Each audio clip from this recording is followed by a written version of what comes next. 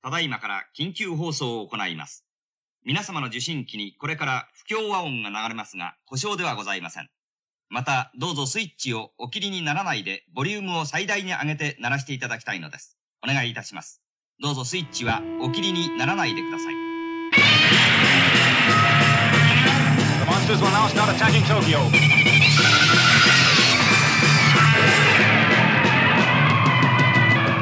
You may wish to deny it, but your eyes tell you it's true. Shout. I'll turn up the sound so you can hear the monsters dueling to the death.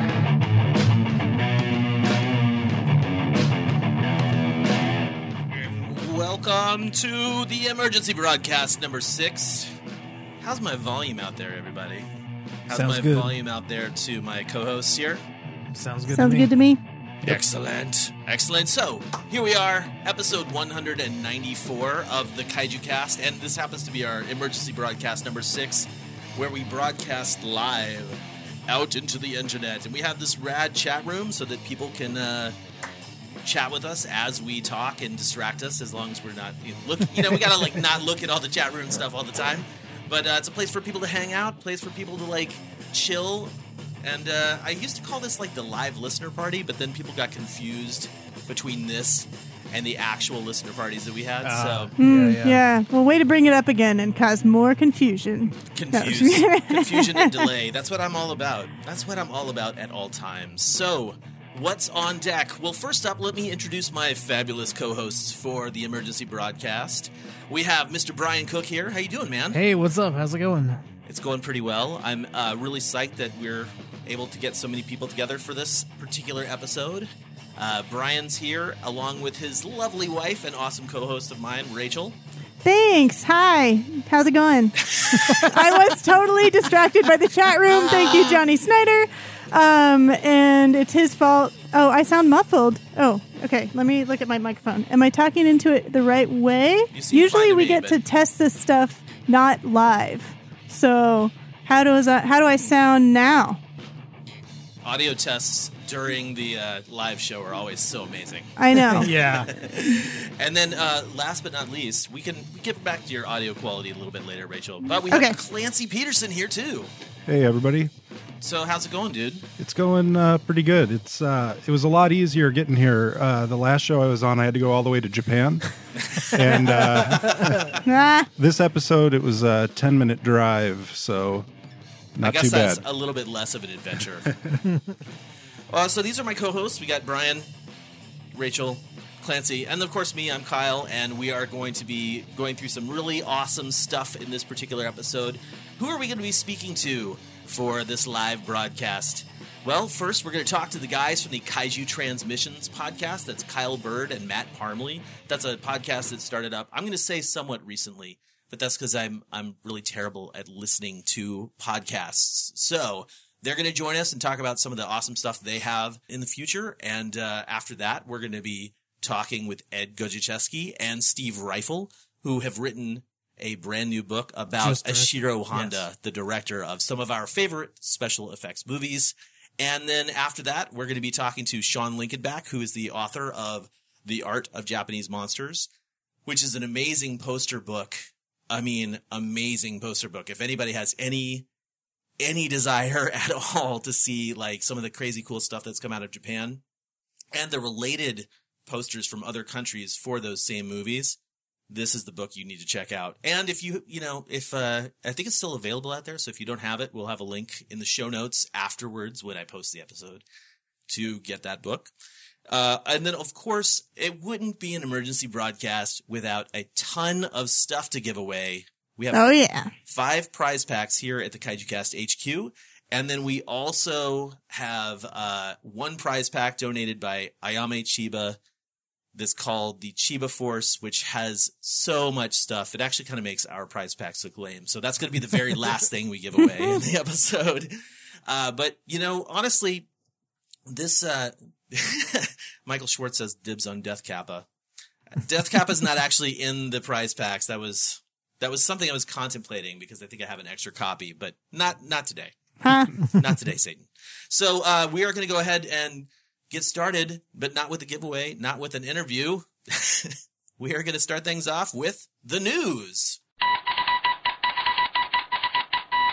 This is United Nations reporter Eric Carter with the news.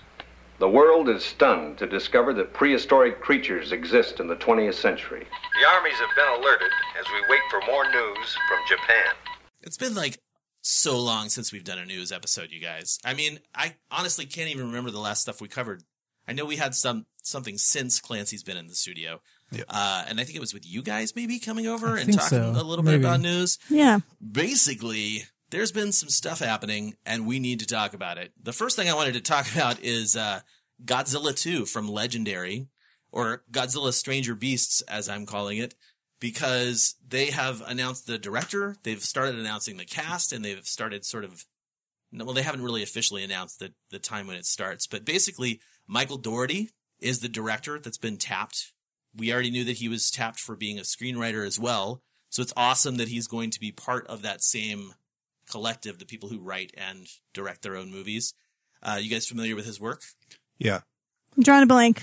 Remind Michael me. Dougherty did Trick or Treat, Oh, okay. and he did Krampus. All right. So it's not like he's a crazy established director, but those two movies, like I thought Krampus was fun, and I thought Trick or Treat was freaking awesome. So Yeah. cool.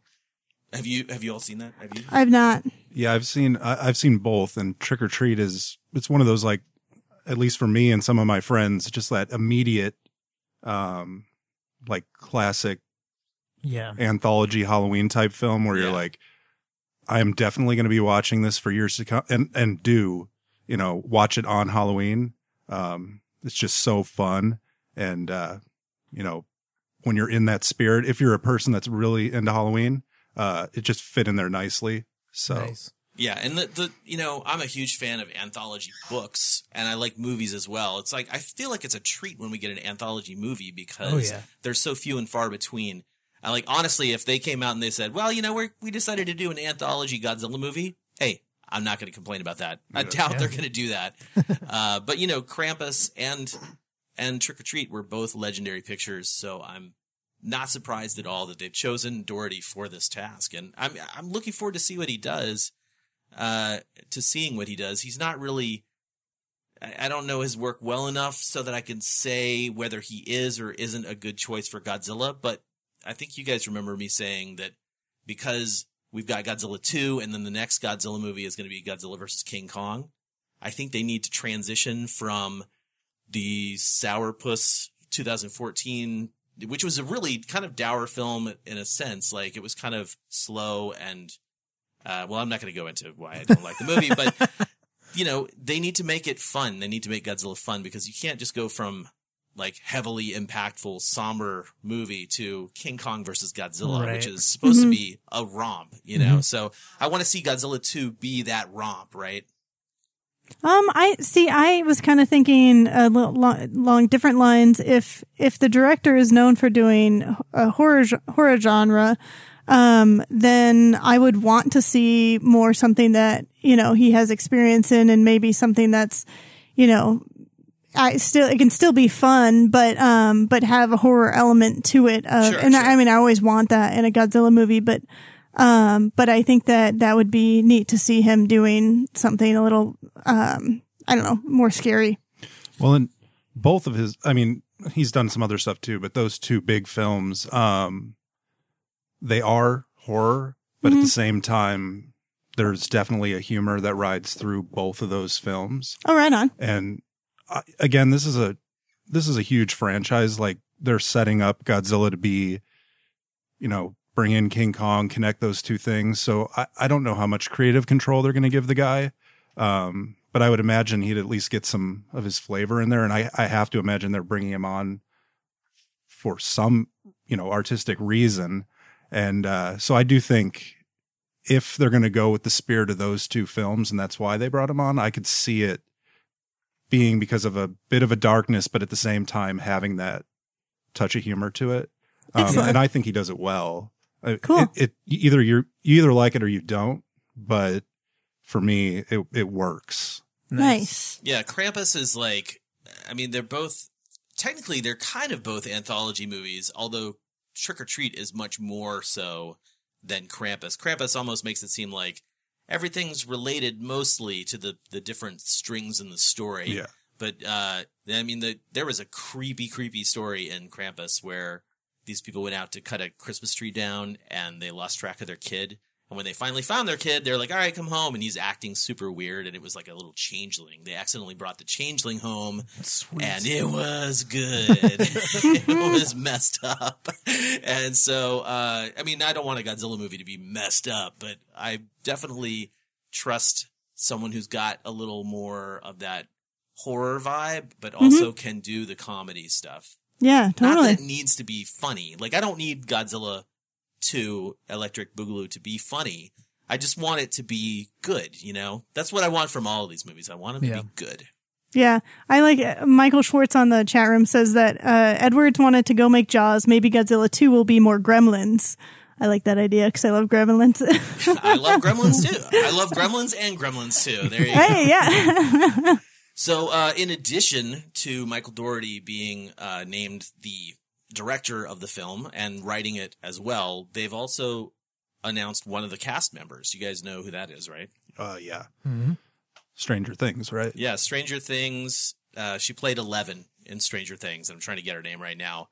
But yeah, I mean, I'm psyched that she's in it, but I don't really have too much to say about the actors usually before they come on. And we know what happened with the last movie and the actress they chose for there. So we're just going to let that be as it is. And her name is Millie Bobby Brown. That's the actress who's going to be in Godzilla. I'm thinking Mickey Sagusa character, you know, bring that psychic element through to the from Stranger Things to Godzilla 2. Nice.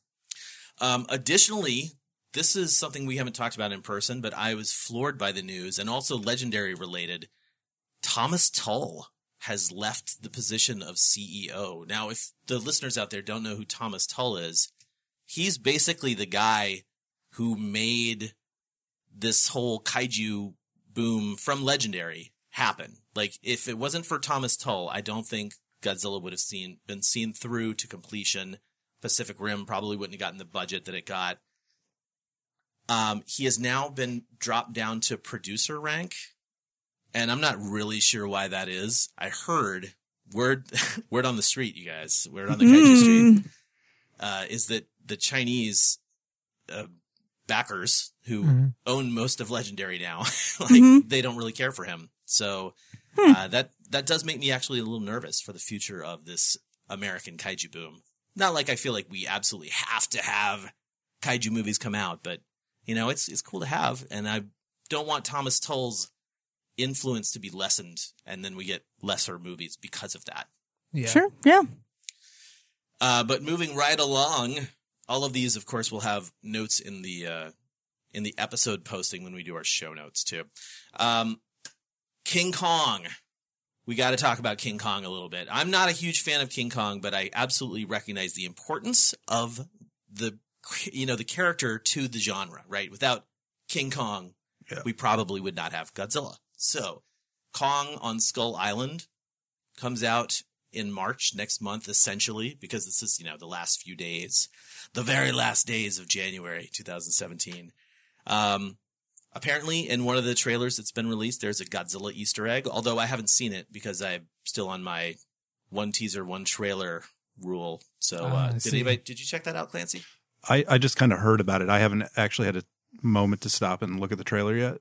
Yeah. But I know what you're talking about. Yeah, I mean, it's one of those things where I'm like, that's cool. So if you're into watching trailers, lots of trailers, check that out and, let me know what you think, listeners, co-hosts, etc.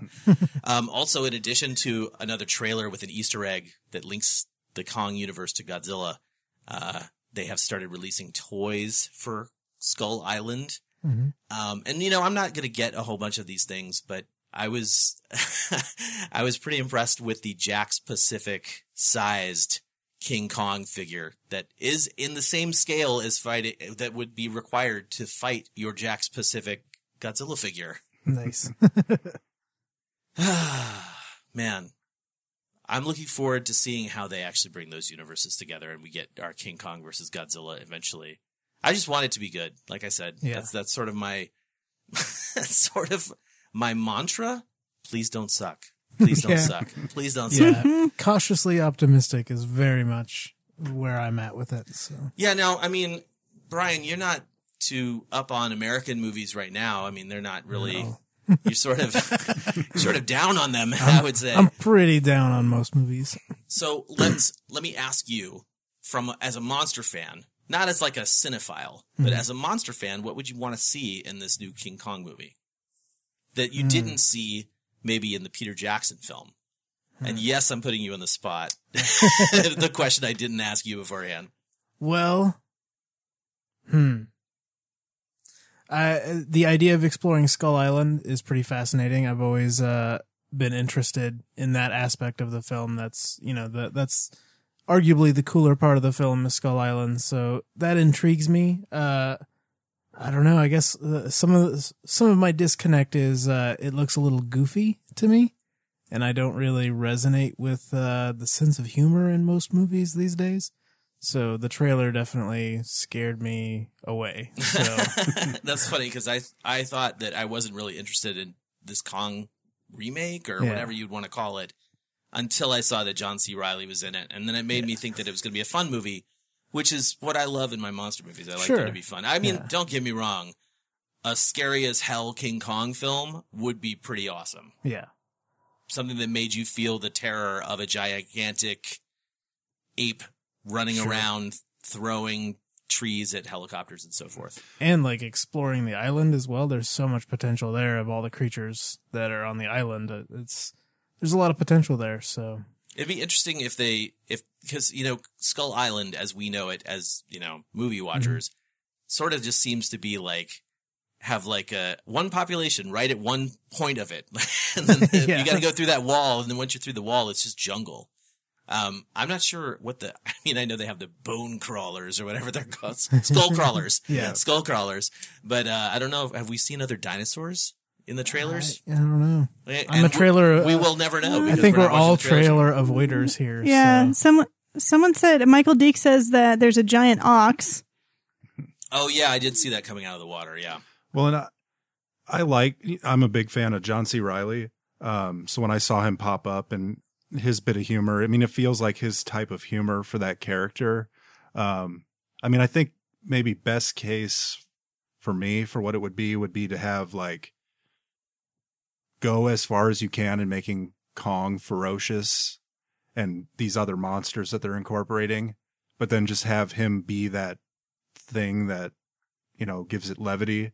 Yeah. Where it's just they're running just that intense film where they're constantly in this state of danger on this island, but then you still get that breath of fresh air where the audience is just kind of waiting to breathe, and then he comes in and that's what his role is. I mean, you can't really tell from you couldn't probably tell from old trailers either. I think we kind of tend to think about the trailers we saw in the past a little differently, but they still were designed to sell movies. Yeah. If you actually sit down and watch them again, but you really don't know what you're going to get. They'll cut a trailer for this that makes the movie look funny. They'll cut a trailer for this that makes it look scary. Oh yeah. Lady Kyle actually saw a trailer for Prometheus that turned it into a love movie. It made it look like a love movie. Weird. Gross. So I'm going to go. She was fairly disgusted by that.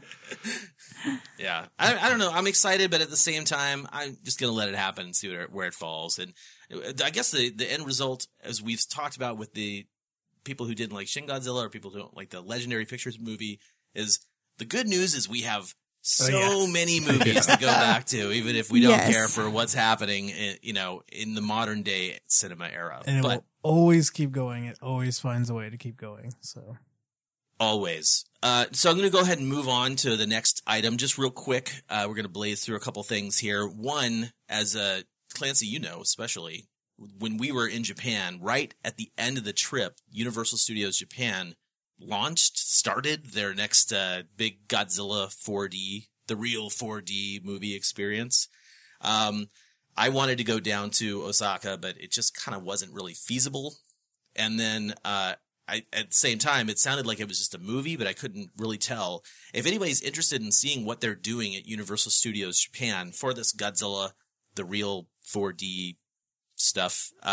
There's a guy named Jim Pluff who has a Tumblr account, and I will post a link in the show notes to his write-up of what that experience was. Cool. Very nice. I totally That's thought you awesome. had a question for Oh, me. no. I was just re-engaging after looking at the chat room for a little bit. Engage. Yeah, so we'll have a link in the show notes to that. And the only other thing I wanted to talk about really briefly was we in Portland here, some of us in this room actually, went to go see the 2 Ultraman movies, the double screening that happened, which is the Ultraman X movie and the Ultraman Ginga film. Yeah. So I was there and Clancy was there. Gretchen was there too. You can yell. Hi. So Gretchen's actually here. Big shout out to Gretchen. She's doing our social media stuff for us, helping out where I'm, busy writing show notes and so forth. She's the magic behind the social media wonders today. But yeah, so we went to go see those 2 Ultraman movies, and it was fun. I'm really glad that we had people, that we were sitting with that were also part of our crew. Because at some point, watching these movies dubbed, yeesh, for one, and 2, it just kind of devolves into laughing at the funny parts that are unfortunately not always supposed to be funny, and trying to figure out just what the hell is going on screen, especially if you're not familiar with the show that the movie is from. Yeah, and I'm a big fan of the original series, Ultra Q, Ultraman 66, and hope to make my way through, and I'm working on Ultra 7. But anyway, this was definitely my first time sitting down and actually watching something from, and these are both like 2015, 2016, I believe, for both of these films. So I had no idea what to expect other than I had heard, about the toy aspect. And I even have some of these Spark dolls on my shelf. Dolls! Yeah. I mean, at the end of the day, it was a lot of fun. And I definitely liked Ultraman X better than the second film. Which was weird. They showed the earlier film before the later film, right? So Ultraman Ginga is the series, I think, right before Ultraman X in chronology, right? But they showed it in reverse order, probably because the X movie is better than the Ginga movie. They didn't want people to have to sit through the Ginga film. That's a snarky thought I had there. not based in reality at all. But I mean, it's, you're sitting in a theater watching guys in suits battling other guys in suits and models and whatnot. And, that was a ton of fun. I don't even really like watching Godzilla films dubbed. It's just, I prefer to watch it with the Japanese language and kind of get a flavor of the humor. You might not get it at first viewing, but you eventually get the humor coming from the actors versus what I think happens with a dub, especially a bad dub. Oh, yeah. Where it's like, you can't not laugh through the entire thing because they're trying so hard to match the mouths. Oh man, that was the worst part whose about idea it, for was sure, this? Where you have pauses that are going for like multiple seconds at a time just to fit the mouth, and it's like, that's so awkward. It's really, really, really is awkward. I mean, it was like, if anybody's seen the Gamera versus Giron episode of MST3K, right? Yeah. At the very beginning, you get the scientist explaining where this mysterious planet is. And in the dub, right, you hear him talking like this. And if you have to pause in order for a word to catch up, that's how they're doing the dub. And like the MST3K guys are making fun of it down on the bottom of the screen, and it's hilarious. So that was the only thing that was going through my mind as we were watching this in the theater. And I was like, there was a part of me that was like, let's be respectful of the material at first, but a dub just automatically cheeses something up, and a bad dub specifically cheeses it infinitely more. So it was a lot of cheese, but like I said, it was a ton of fun to actually go see in the theater, and I was happy to, support my local Monster Arts. If they did that again, you would totally go, right? Oh, definitely. Yeah. I mean, it's fun just being there and having, that be offered to you. Plus, there were definitely some other I mean, it wasn't a packed house like some of the things. Like Shin Godzilla was pretty full. Right, yeah.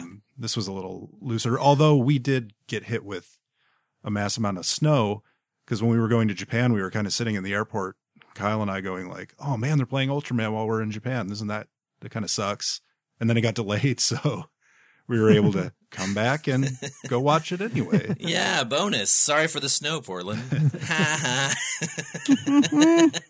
But I'm the kind of thing, that's what I want to see more of, and I think, again, linking it back to the kaiju boom, I kind of feel like without what we're experiencing with, a big budget Godzilla picture, big budget King Kong picture, Pacific Rim, etc., and then what's happening in Japan and has been continuing to happen in Japan with Ultraman, and somebody saying like, hey, I should bring that over to the States.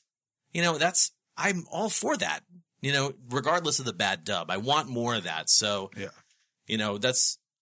If someone's listening to this podcast and they're like, oh no, these guys are making fun of the dub, don't let that stop you from either A, going to see the movie, or, hey, if you're a bigwig at one of these companies, don't let that stop you from bringing these movies over to show them in the theater. But, like you were talking about, I watched these episodes for Ultraman X all subtitled, and then watching them up on screen talking in these weird, unrelated voices badly, and really trying to wrap my brain around why the scientist chick sounds the way she does. And I was like, there's just no way you can do the ultra kawaii kind of voice and still have it work in English. So, I mean, regardless of the dub itself, it was so much fun to do. And hopefully we'll get more of those in the future. If not Ultraman, maybe some cool stuff coming down the pipe with Godzilla or his rubber-suited foes. Yeah. Well, and just, I will say, again, not the dub was, to me, a problem, but at the same time, like I said, I did enjoy the action itself. These newer shows are definitely a little more fast paced than I'm used to. I think modern day younger kids might actually sit there and go, you mean I gotta wait till the end of the episode to see Ultraman in the 1960s shows? And to me, I'll watch the Science Patrol up and down. I mean, that's some of my favorite stuff about that show. So it's definitely a lot more fast paced than I think older fans would probably be used to. But I mean, I grew up in the 80s. We were getting stuff very influenced by Japan when I was a kid here, and I loved it. So if they can bring this stuff over and kids today in America are getting into it, and what they're into is a faster paced show, I think that's awesome. So I definitely recommend anybody that can to at least check it out, because it might be their thing. Yep. Awesome. Well, I think what we're going to do is we're going to connect with our first guests. Ladies and gentlemen, please welcome to the Kaiju Cast, if everything is working, Kyle Bird and Matt Parmley from the Kaiju Transmissions podcast. Hello. Whoa. Hey, how's it going? Good. All right. So this is Kyle Bird. The other one is Matt. Yeah. So, hey, everybody. So we'll be calling you Bird because, that seems to be what's stuck. Yeah. Well, I like that you're called Bird, or you call yourself Bird, you go by Bird, because it just kind of like makes things a little less complicated when we're talking about podcasters here in the kaiju genre. I'm the other Kyle that podcasts about Godzilla and listens to the Melvins. Yes. So, welcome to the Kaiju Cast, guys. Thanks for having us. We really appreciate it. Yeah, it's an honor to be here. This is one of the first podcasts I ever listened to. And I have another podcast called If It Bleeds, We Can Kill It, which is more general movie and genre stuff. And when I started that, I remember reaching out to you for a couple tips. So here we are. It's full circle. So do me a favor and tell us a little bit about that podcast, Bird. The If It Bleeds podcast. Oh, If It Bleeds started out of a couple friends of mine wanted to start up their own pop culture blog called Culture Wedge, and that didn't really go anywhere. But the podcast with myself and my friend Trevor, we always wanted to do a podcast, and we said, well, that's a perfect opportunity for us to do that, and we still do it. And it's mostly It stays in the nerd realm, but you know, it's just general movie news and reviews. But we're both big superhero fans, so we'll talk a lot of Marvel, DC. We're both huge horror movie fans, so we do a lot of horror talk, especially in the months of October. So it's really just a general science fiction and horror is our main bread and butter, but we go over, we'll start an episode about like what movies we've seen lately. And we kind of like to do themed episodes.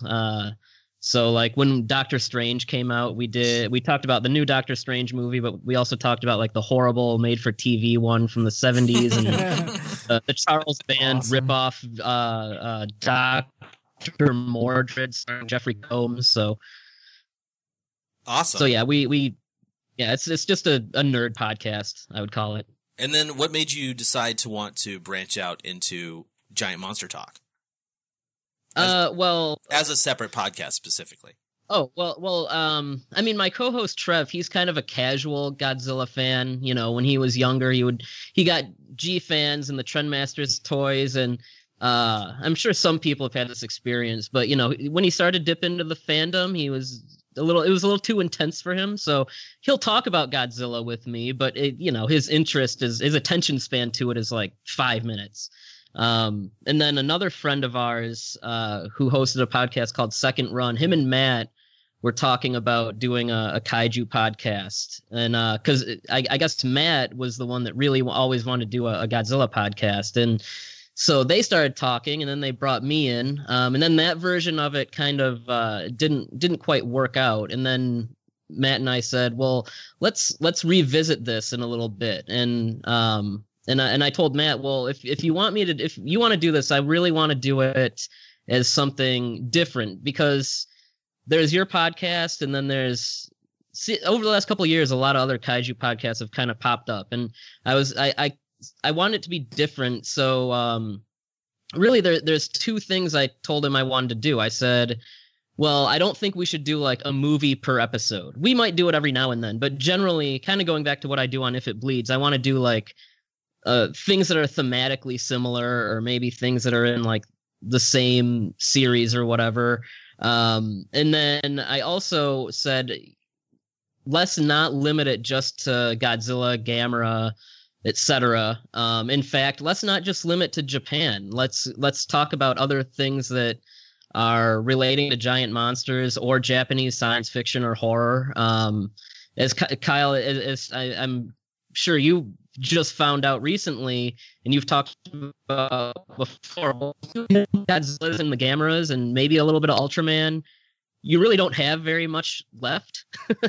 So, that's also, so that's something I've also liked that you're doing now, is talking about stuff like The Host or Troll Hunter. And I mean, it might not be necessarily Japanese, it might not necessarily be quote unquote kaiju, but it's all kind of in the same wheelhouse, and it's stuff that I think if you're a Godzilla fan, you owe it to yourself to broaden your horizons a little bit and check out other things. Like, that's the thing. That's my whole thing is, kaiju fans can be very stubborn. There's certain fans that don't want to go outside Godzilla. Like, they won't even watch something like War of the Gargantuas.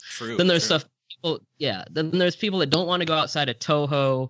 They don't want to go into the TV stuff, like the Ultraman stuff. So some of them don't even want to go outside of Japan. So, I mean, what are they missing out on? They're missing out on, Ray Harryhausen. They're missing out on Pacific Rim. And, so it's also kind of my attempt to cover things that other podcasts might not do. Like, we'll be covering some Power Rangers stuff. And, I mean, we're not the biggest fans in the world, but I mean, why not? It's all in the same.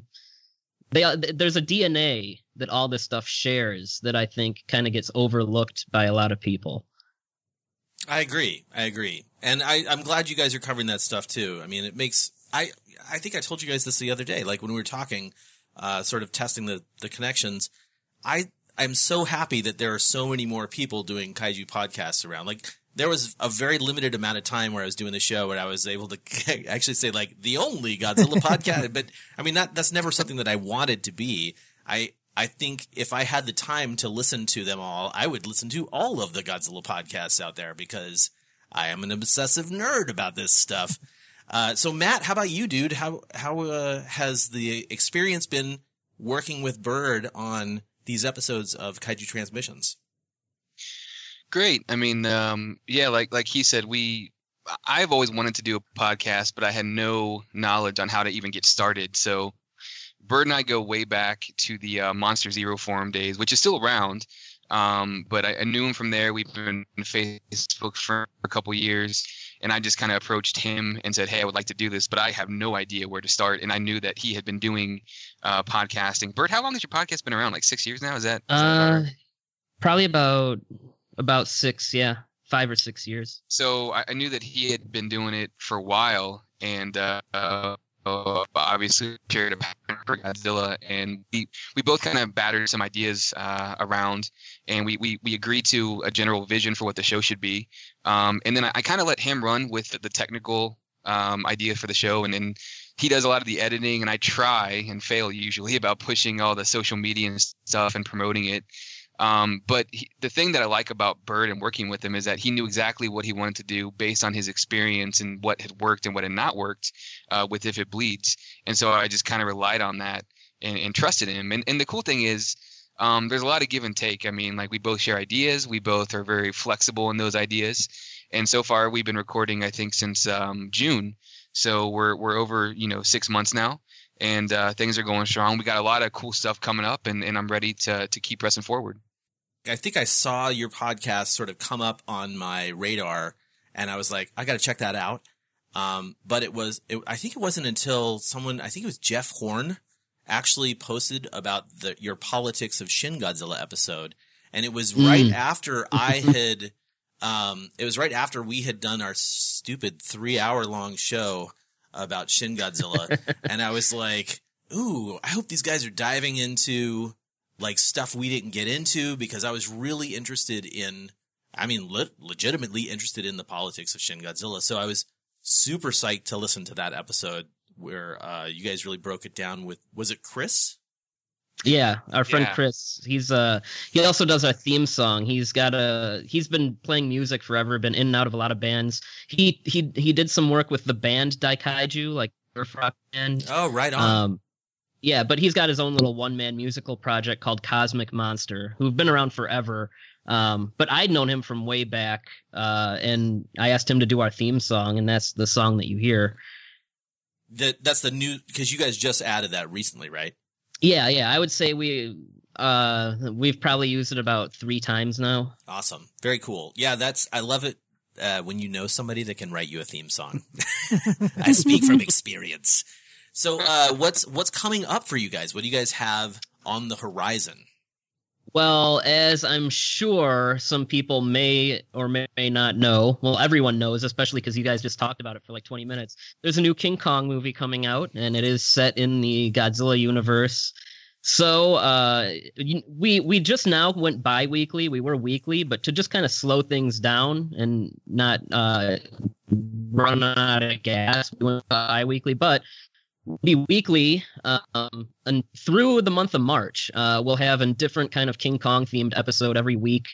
And then that'll, culminate in our review of Skull Island, which then we'll do, I think we have like 2 Power Rangers themed episodes to kind of lead into that. And then we'll probably be bi-weekly again.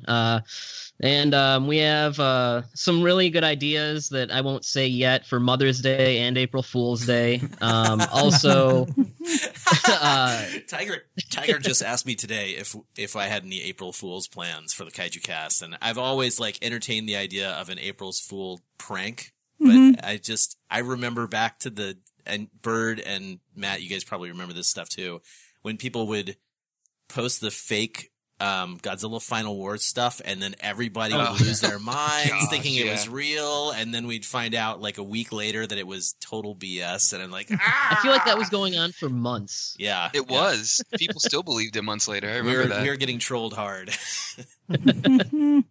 And really quick, we just put up a big epic 2-part interview with Norman England where he talks about, what doesn't he talk about? But he's the only foreigner that's spent, over 100 days working on Godzilla sets and subtitling movies. He talks to us a little about, he did a little bit of translation work on the Godzilla anime movie coming out. Yeah, he said he was working on the Bible. Didn't say too much, but yeah, that was awesome. Yeah. You guys did a great interview with him. I can't wait to listen to part 2.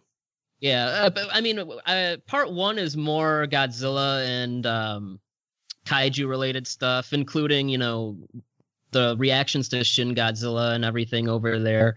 Then part 2 is more, what other Japanese science fiction and horror stuff he's worked on, like working with Takashi Miike, who is one of my favorite directors. I don't know if anyone listening is familiar, but they should be.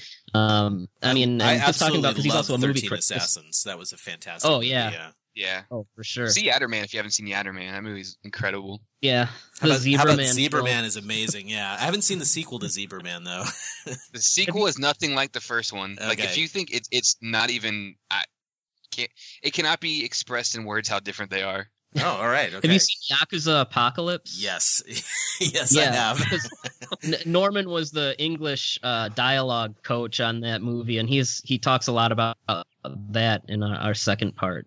Yeah, I remember seeing photos of, from the set of Yakuza Apocalypse from Norman, and I was just like, dude, I have to see this movie. And that's an insane movie. That's like another one of those crazy, crazy Japanese films. Oh, yeah, for sure. And yeah, I mean, that was the first time I've really interviewed anyone on a podcast, had anyone that's not one of my friends on, and he Skyped us all the way from Japan, and we talked for something the 2 podcasts, you have maybe 3.5 hours together, but we talked to him for a good 6 hours. Yeah. Very cool guy. Yeah, it's easy to do with Norman. He's like you said, he's really great at stories, and so listening to what he has to say about his time in Japan and his time on the movie sets is just fascinating. Yeah, and he had a lot of insights about just because he's a movie critic too. Just being an American working in the Japanese film industry, there's a lot of perspective that he shares that's really interesting and insightful. So another thing I wanted to talk about with you guys is the current ranking system that you guys are doing. Matt, you want to tell the listeners a little bit about that? This is Matt's baby, so take it away. So basically, there's a link that you can get on our Facebook page where we're ranking all of the Godzilla films, including the 2 American films, and it asks you which 2 films you for example, it'll say, do you like Godzilla 1954 or do you like Godzilla Raids Again better? And you pick one, and then it'll go to the next question. It'll ask you to rank Mothra versus Godzilla or King Kong versus Godzilla better, and you do that through the entire list of the films. And when you get done with the entire list, basically it creates a list of your rankings for the entire series. And the reason we're doing this is because we wanted to see how, say, Shin Godzilla was ranked by basically the fandom. And I also want to see how Legendary was ranking. It's been out for a couple years now. And I wanted to even see how something like Godzilla Final Wars, so many people hate that movie, and I want to see if that was still the case in comparison to some of the newer stuff that had just come out. It's kind of just a little fun thing that we're doing so we can discuss on the podcast. And we're also asking people that if they're comfortable with it to put in their age. So one of the things that we always hear is that younger Godzilla fans do not like the older Godzilla movies. I wanted to see if we could prove that through data, if it was actually true or not.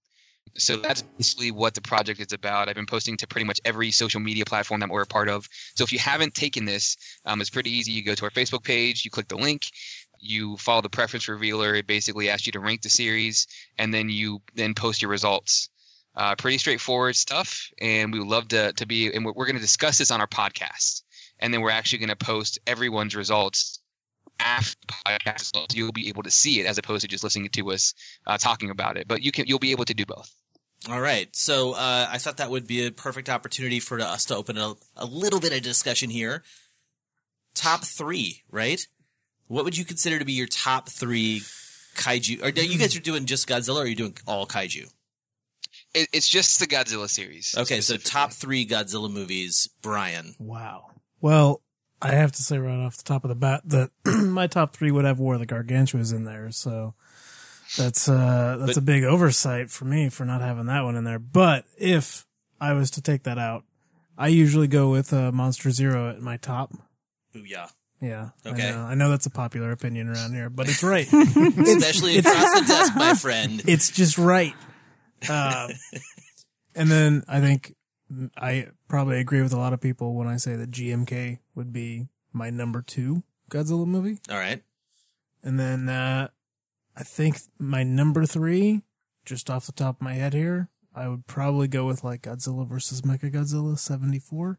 I go back to that one all the time. So Right on. So you got 2 Showa and 1 Millennium through there. yeah, that's a good variety, I say. Okay, so Rachel, you know what? You actually sort of hold an interesting position as a Godzilla fan because you didn't grow up with these movies. You didn't love these movies as a kid, right? Yeah. So, or even as a teen, right? Right. Yeah. No, I had never seen any of them other than the 98. Until so your criteria yeah, is going to be way different than like Brian's criteria or my criteria, I think. I think you're right. And I think I have a pretty specific criteria when it comes to it, but that the listeners will not be surprised by, in some regards. But I think, Godzilla versus Pigmon. I know. I wish. Oh my gosh. It'd be amazing. But they'd be friends. That's the thing. It wouldn't be versus.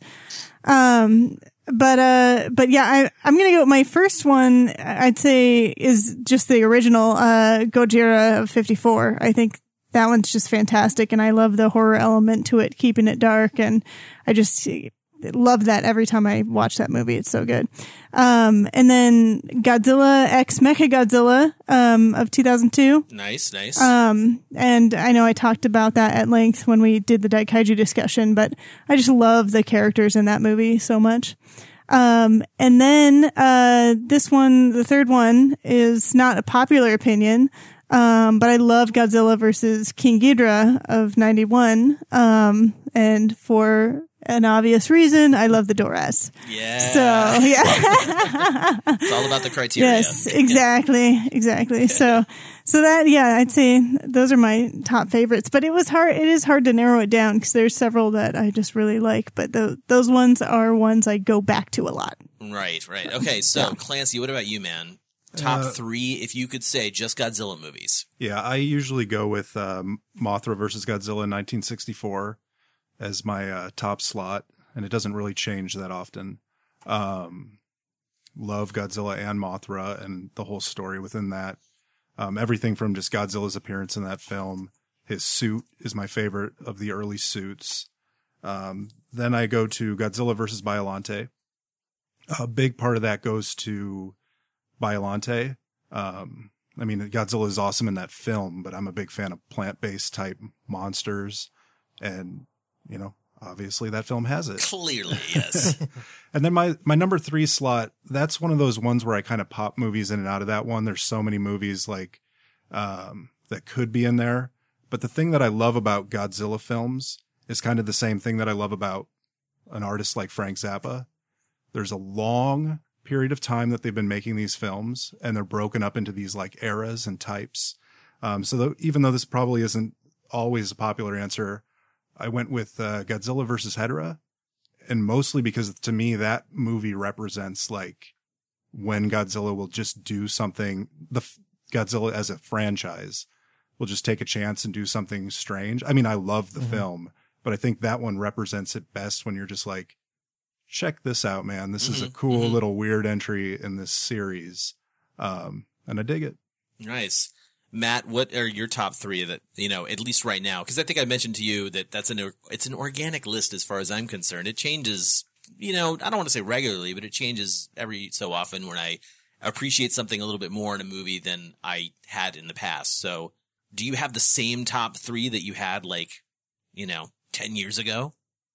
No. Mine's changed quite a bit. So I'm going to cheat a little bit because normally I don't ever rank the 54 film in my list because I feel like it's kind of its own thing. So like I would put the 54 film as number 1. If I were to do it normally, I would say Monster Zero, Biollante, and then Terra Mechagodzilla. But if we were just doing it for top 3 now, I'd say 54, Monster Zero, and then Biollante. Because the 54 film is just kind of timeless, and I don't think anything's ever going to really change that. It's so hard to like include that compared to the rest of the series because it's just so different, I think. I agree. I completely agree. Yeah. What about you, Kyle? Or Bird, excuse me. My top 10 really doesn't change much, but the top 3 for me would be 54, Godzilla vs. The Thing, and Monster Zero. Cliche, but, you know, those are the ones that I think are the best. My top 10 is really almost all Showa, except I think Biollante is the only one in there that's not from, you know, the 50s through 70s. But everything below that is pretty fluid. Like, I was surprised when I did it how high the Legendary movie ranked, which it was like right in the middle. And I was surprised that the 2 Tezuka Mechagodzilla movies really over the years have climbed up for me as well. So like you, I think, you know, it's almost like what time of day are you asking me? Right. You know? When are my favorite movies my favorite movies? Correct. Right on. I think it's no surprise to the listeners that I would probably rank Monster Zero and GMK at the number 1 and the number 2 spots. For number 3, I actually, you know, I have been going back to the Tezuka films quite a bit when I just sort of like sit down and watch something with the, I don't want to say the new appreciation that I have for Japanese culture, but as I get older and as I experience Japan more, the stance that I take when I'm viewing these movies changes quite a bit. And the last time I put on Tokyo SOS, I was way more impressed with the overall production, from everything from plot, story, effects, and editing. Like and music too. I mean, it sort of hits on all of those points that I like from a Showa era movie, but, you know, modernizes it. So I think right at this particular moment, I'm going to claim Tokyo SOS as number 3 for me. All right. I agree. That's the best looking movie that he did. I mean, especially if you look just a couple years before, he did Megaguirus, which I'm not sure how the room feels, but that movie does not look. It's not the best looking movie. But it has some visual problems holding up. Yeah. Like, I mean, just that opening scene with Mothra flying next to the plane, like it's gorgeous. Oh yeah, absolutely. Absolutely. So, how long are you guys going to have this ranking poll up?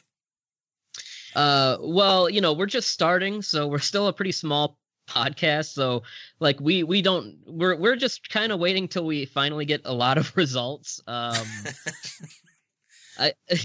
think Matt, how many do we have right now? We're actually sitting at like 55 results. I was hoping to get, I don't know, 100. Yeah, at something least. like that. So I mean, I think probably mid to late February we'll probably cut it off. But you know, we want more people to do it. So all the listeners out there, get on your computers when we post this episode, and then check it out and see where you feel that those Godzilla movies belong. Looks like a lot of people want to link to it. Obviously, I'm going to say so, but like, check us out. I swear you won't be disappointed. Oh yeah, I hope in terms of the podcast, I think you guys do a really great job. I love how you are diving more into sort of like the inspirations of these films and not where they rank. I mean, obviously you're going to do that as well, but like in the actual conversations that you have, you're talking about aspects of these movies that I feel like not a lot of people have talked about in an audio format. Yeah. And I mean, it's kind of touching on something that Norman did in his documentary, Bringing Godzilla Down to Size, is really like just discussing like who were the creators of these movies as people. Why did they make this movie the way they did? And I mean, it's no offense to the fandom or anything, but a lot of the times, I mean, how often do we just get wrapped up in, you know, what toys you just bought, or, oh, what monster would beat this monster? You know, it's odd that a fandom that's this obsessed with the merchandise that came out of these movies, you don't see much actual discourse about the films or the filmmakers. And that's kind of, you know, kind of just we want to bring a little bit more of that to the table. I mean, there's guys like us and you and the other podcasts out there, but you know, I mean, I'm just talking just, you know, looking at all the Facebook groups and stuff like that. Like, I mean, everyone knows Ishiro Honda was a pacifist. What made him a pacifist? You know, I mean, that's the kind of meat and potatoes that I really want to kind of dive in and talk about. Well, I think you guys are definitely off to a fantastic start, and I really hope that the listeners who are listening to the emergency broadcast check you out, and if they don't, they have to talk to me later, I guess. But I also want them all to go and rank their Godzilla films, so you guys get the most amount of data you can in the amount of time that you guys have. So please, listeners, help out the Kaiju Transmissions podcast, my friends at the Kaiju Transmissions podcast, and make sure that, you know, when you go out there and you subscribe to their podcast, tell them that the Kaiju Cast sent you. Bird and Matt, thank you guys so much for joining us for the emergency broadcast. It was a really blast to have you guys on the show, and I can't wait to see what comes down the pipe for you guys in the future. Yeah, it was an absolute pleasure, and we'll have to sync up and do something else at some point. Absolutely. Some sort of like podcast invasion. I can feel it happening. It's going to happen. All right, guys. All right, well, thank you guys. I think this is going to be it, and we'll talk to you soon. All right. There you go. That's the Kaiju Transmissions podcast, Bird and Matt. Seriously, I really like what they're doing out there, and I like to have podcasters on the emergency broadcast because I like to spread the love. Not that I have all the love to give, but I just really think that more people should know that there are podcasts out there that talk about giant monsters. And if you're not getting everything you need from the Kaiju Cast, maybe you should get it from the Kaiju Transmissions podcast or one of the other amazing podcasts out there. Definitely. All right. So you know what it's time to do, you guys? It's time for a giveaway. Hopefully the chat room is ready for giveaway awesomeness. And if they are not, they need to get ready because I believe our first question is going to be asked by Rachel. All right. So I got to keep an eye on the chat room while also reading my question. Yeah. So actually, let's actually go over this before you ask the question. Let's actually go over this really quick. So in order to do this, one, you can only win a prize once. So you can't, if you win a prize, like somebody gets giveaway prize pack number 1, you don't get the ability to answer in number 2 or number 3 or number 4 or number 5. Yes. One correct. winner per emergency broadcast, essentially. So the other thing is it's a trivia question. All of our giveaways are trivia questions this time, and they are purely answered in the chat. So the first person that gets it right in the chat, that is who will win, of course. Now, here's what's in prize pack number 1. We have a Shin Godzilla mini poster,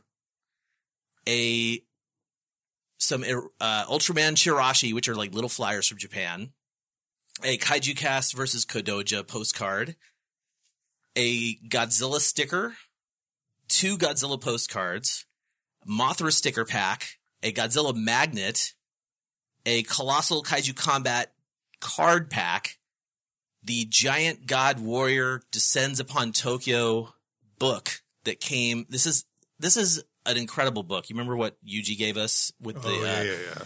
So we got these books and they came, it's like a book for the Tokusatsu Museum, and this is a small book that was attached to it that is for the entire, it's like behind the scenes of the Giant God Warrior Descends on Tokyo. And I don't have the title up in front of me, so if I'm messing that title up, hey, that's a live show. So that book is in there. We have the Yurei book by Zach Davison, a Gaira Hot Rod sticker by Monster Fink, a Godzilla button from the Godzilla store. Some of this stuff is from the Godzilla store that I went to in Japan. I brought a bunch of stuff back from this last trip that we went on to give away on the show. There's some Godzilla Chirashi. There is each prize pack comes with a DNA newspaper, which is from this DNA exhibit that happened in Japan, which was amazing, filled with props, totally cool. Just like a little giveaway from that. Also, this prize pack number 1 comes with a loose Revoltech Mogera from the Mysterians, a Bandai America King Caesar, and a Ragon figure. So there you go. That's what you're competing for. And now that I've exhausted your ear holes, it's time for Rachel to take over and finally ask her question. Okay, I love that everybody just started putting Pigmon on the chat page as soon as it was announced it was my question. Not the answer to the question, so just FYI. Okay, in Ultraman, in the Lawless Monster Zone episode, which Science Patrol member shoots Pigmon with the pink balloon tracking device? There you go. There's the question.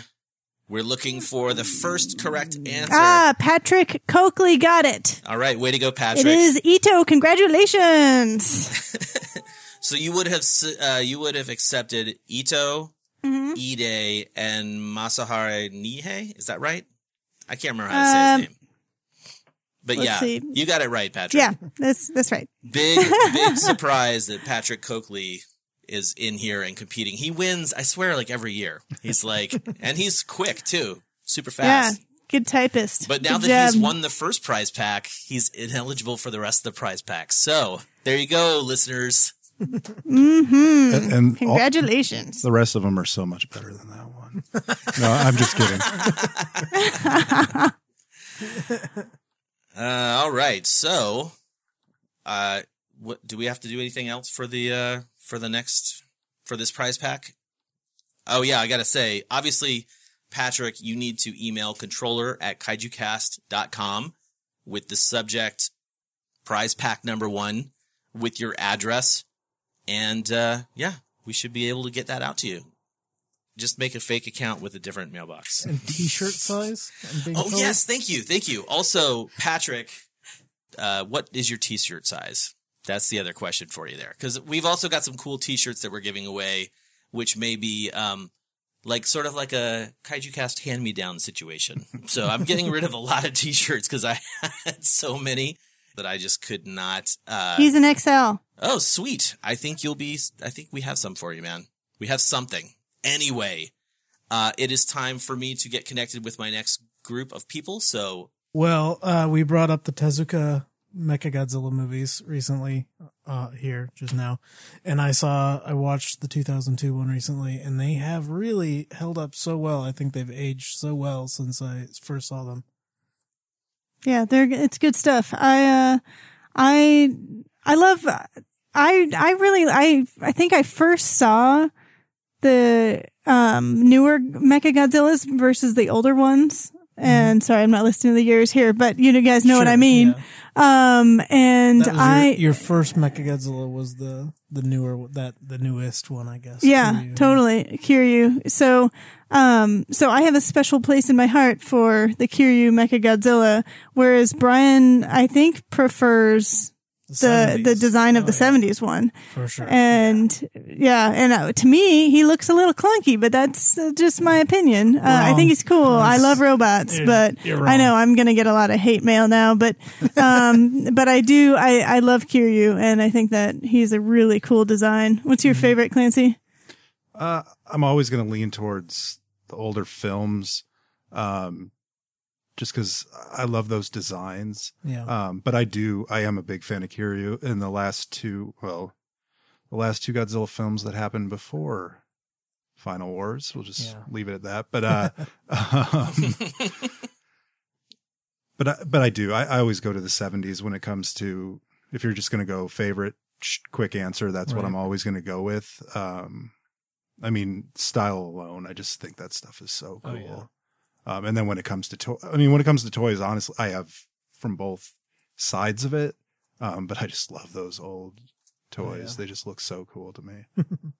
Yeah. When I was a kid, the 70s one appealed to me so much because of the ape aliens. That was such an awesome aspect to it. Oh man. That was so cool. In addition to Mechagodzilla, just as in the 70s one is the coolest looking thing ever. So. All right. So I think we are ready to connect to our next guests. Please welcome to the podcast. Actually, welcome back to the podcast, because both Steve and Ed have been on the show before. Steve Rifle and Ed Gojicheski, who are collaborating on a book that should be out this year called Ishiro Honda, A Life in Film. from Godzilla to Kurosawa. Gentlemen, welcome back to the Kaiju Cast. Hello. Hi. Can you hear me? Yeah, how's it going, guys? How are you? Yeah, Very fine. good. I'm doing well. I just wanted to introduce you guys a little bit. Now, Ed, I've known you for several years. Actually, funny story. Ed, the way I met Ed is because when I went to G-Fest in 1999, someone took video footage of my son, I didn't do it, winning the costume contest as Baby Gearon. And Ed was the guy I reached out to because I think he probably said on the forum or something like that, like, I have video of that. And so he hooked me up with the video. And on that video, there was it was the G-Fest costume contest. And then I want to say right after it, he put on all this footage of him walking through the Toho prop vaults and checking out all these items. And as a young adult who was not very versed in the Godzilla universe, I was completely blown away. And I was like, wait a minute, what is happening here? How is this all even possible? So Ed, welcome back. Thank you. And Steve Rifle was on. We talked a little bit about the commentaries and his book that he's written previously, Japan's Favorite Monstar, an unauthorized biography of the Big G. And how long ago? How long ago was that? That was at Monster Palooza a couple of years ago, right? Yeah, that was several years ago. I want to say that was probably 2012 or 2013, man. So it's been too long. Too long is the answer. Yeah. Yeah. Well, so welcome back, you guys. Thank you.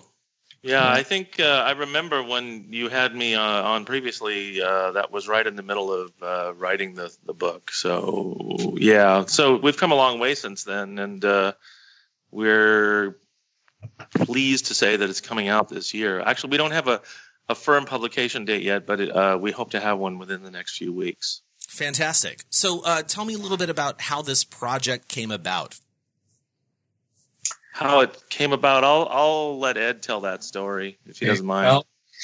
Well, when Steve and I were in Japan back in 2007, shooting footage for the documentary film that we made, Bringing Godzilla Down to Size, we were at Akira Tsuburaya's office filming him, and Steve and I are just kind of sitting in the background at some of the desks, waiting for the interview to conclude. And while we're watching him answer the questions, the door opens and into the office walks this guy, and he kind of sits down next to us.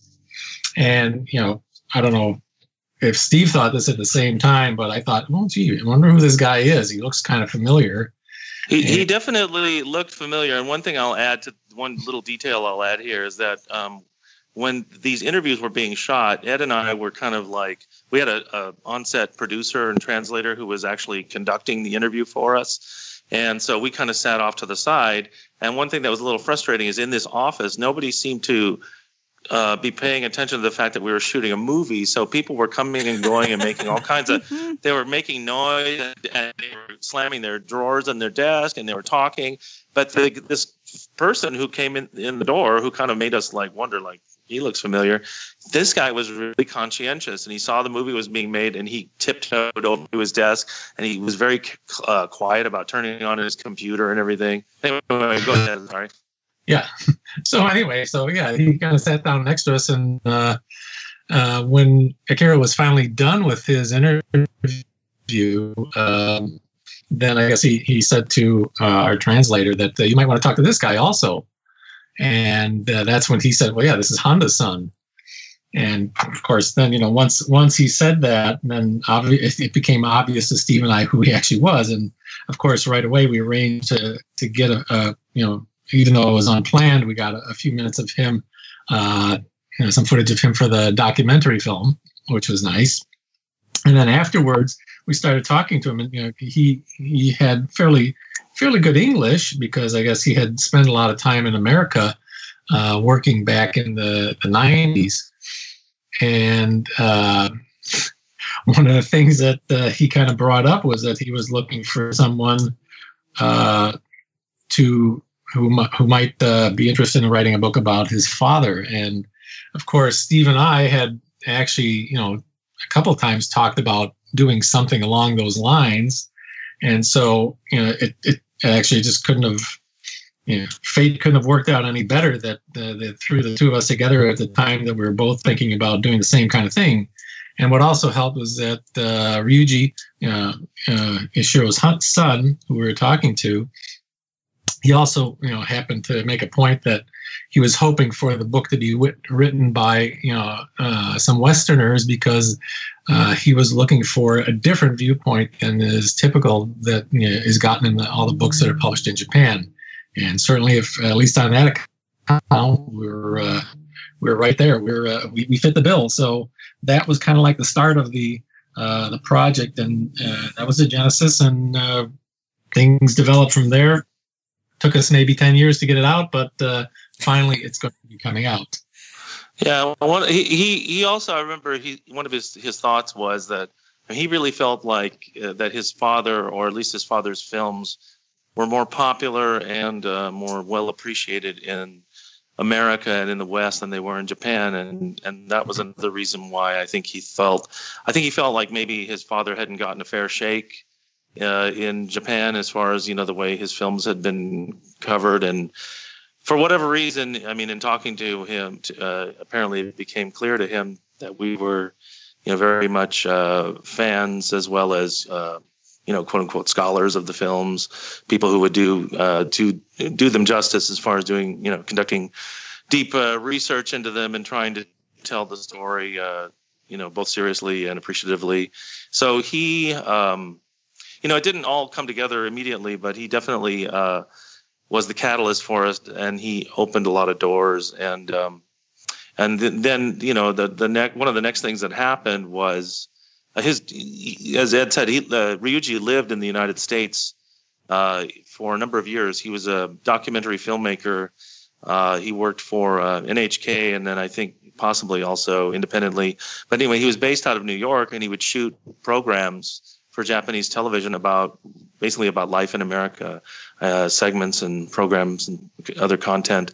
And he was based out of New York area. I think he lived in Queens for quite a number of years. And so his daughter, who is not too many years younger than us, was raised for a good part of her life in the United States. And in fact, she was living there and is living here now. And we were introduced to her, and she became basically the third co-writer on the project in a lot of ways. Even though she didn't actually write the manuscript, she participated in a lot of our brainstorming sessions, and she was really an ally and an advocate for what we were doing. So we are really fortunate in that regard, because the Hondas opened doors for us, but I think without her, we probably couldn't even have done it. Or if we had done it, it would have been a lot less than what it is. I mean, wouldn't you agree? Right. Yeah. One of the things that Yuko did help us with tremendously is to get access to all of Honda's non-science fiction films. We basically got to see all of them except one. And not only did we get a chance to see these films, but of course they're all in Japanese without subtitles.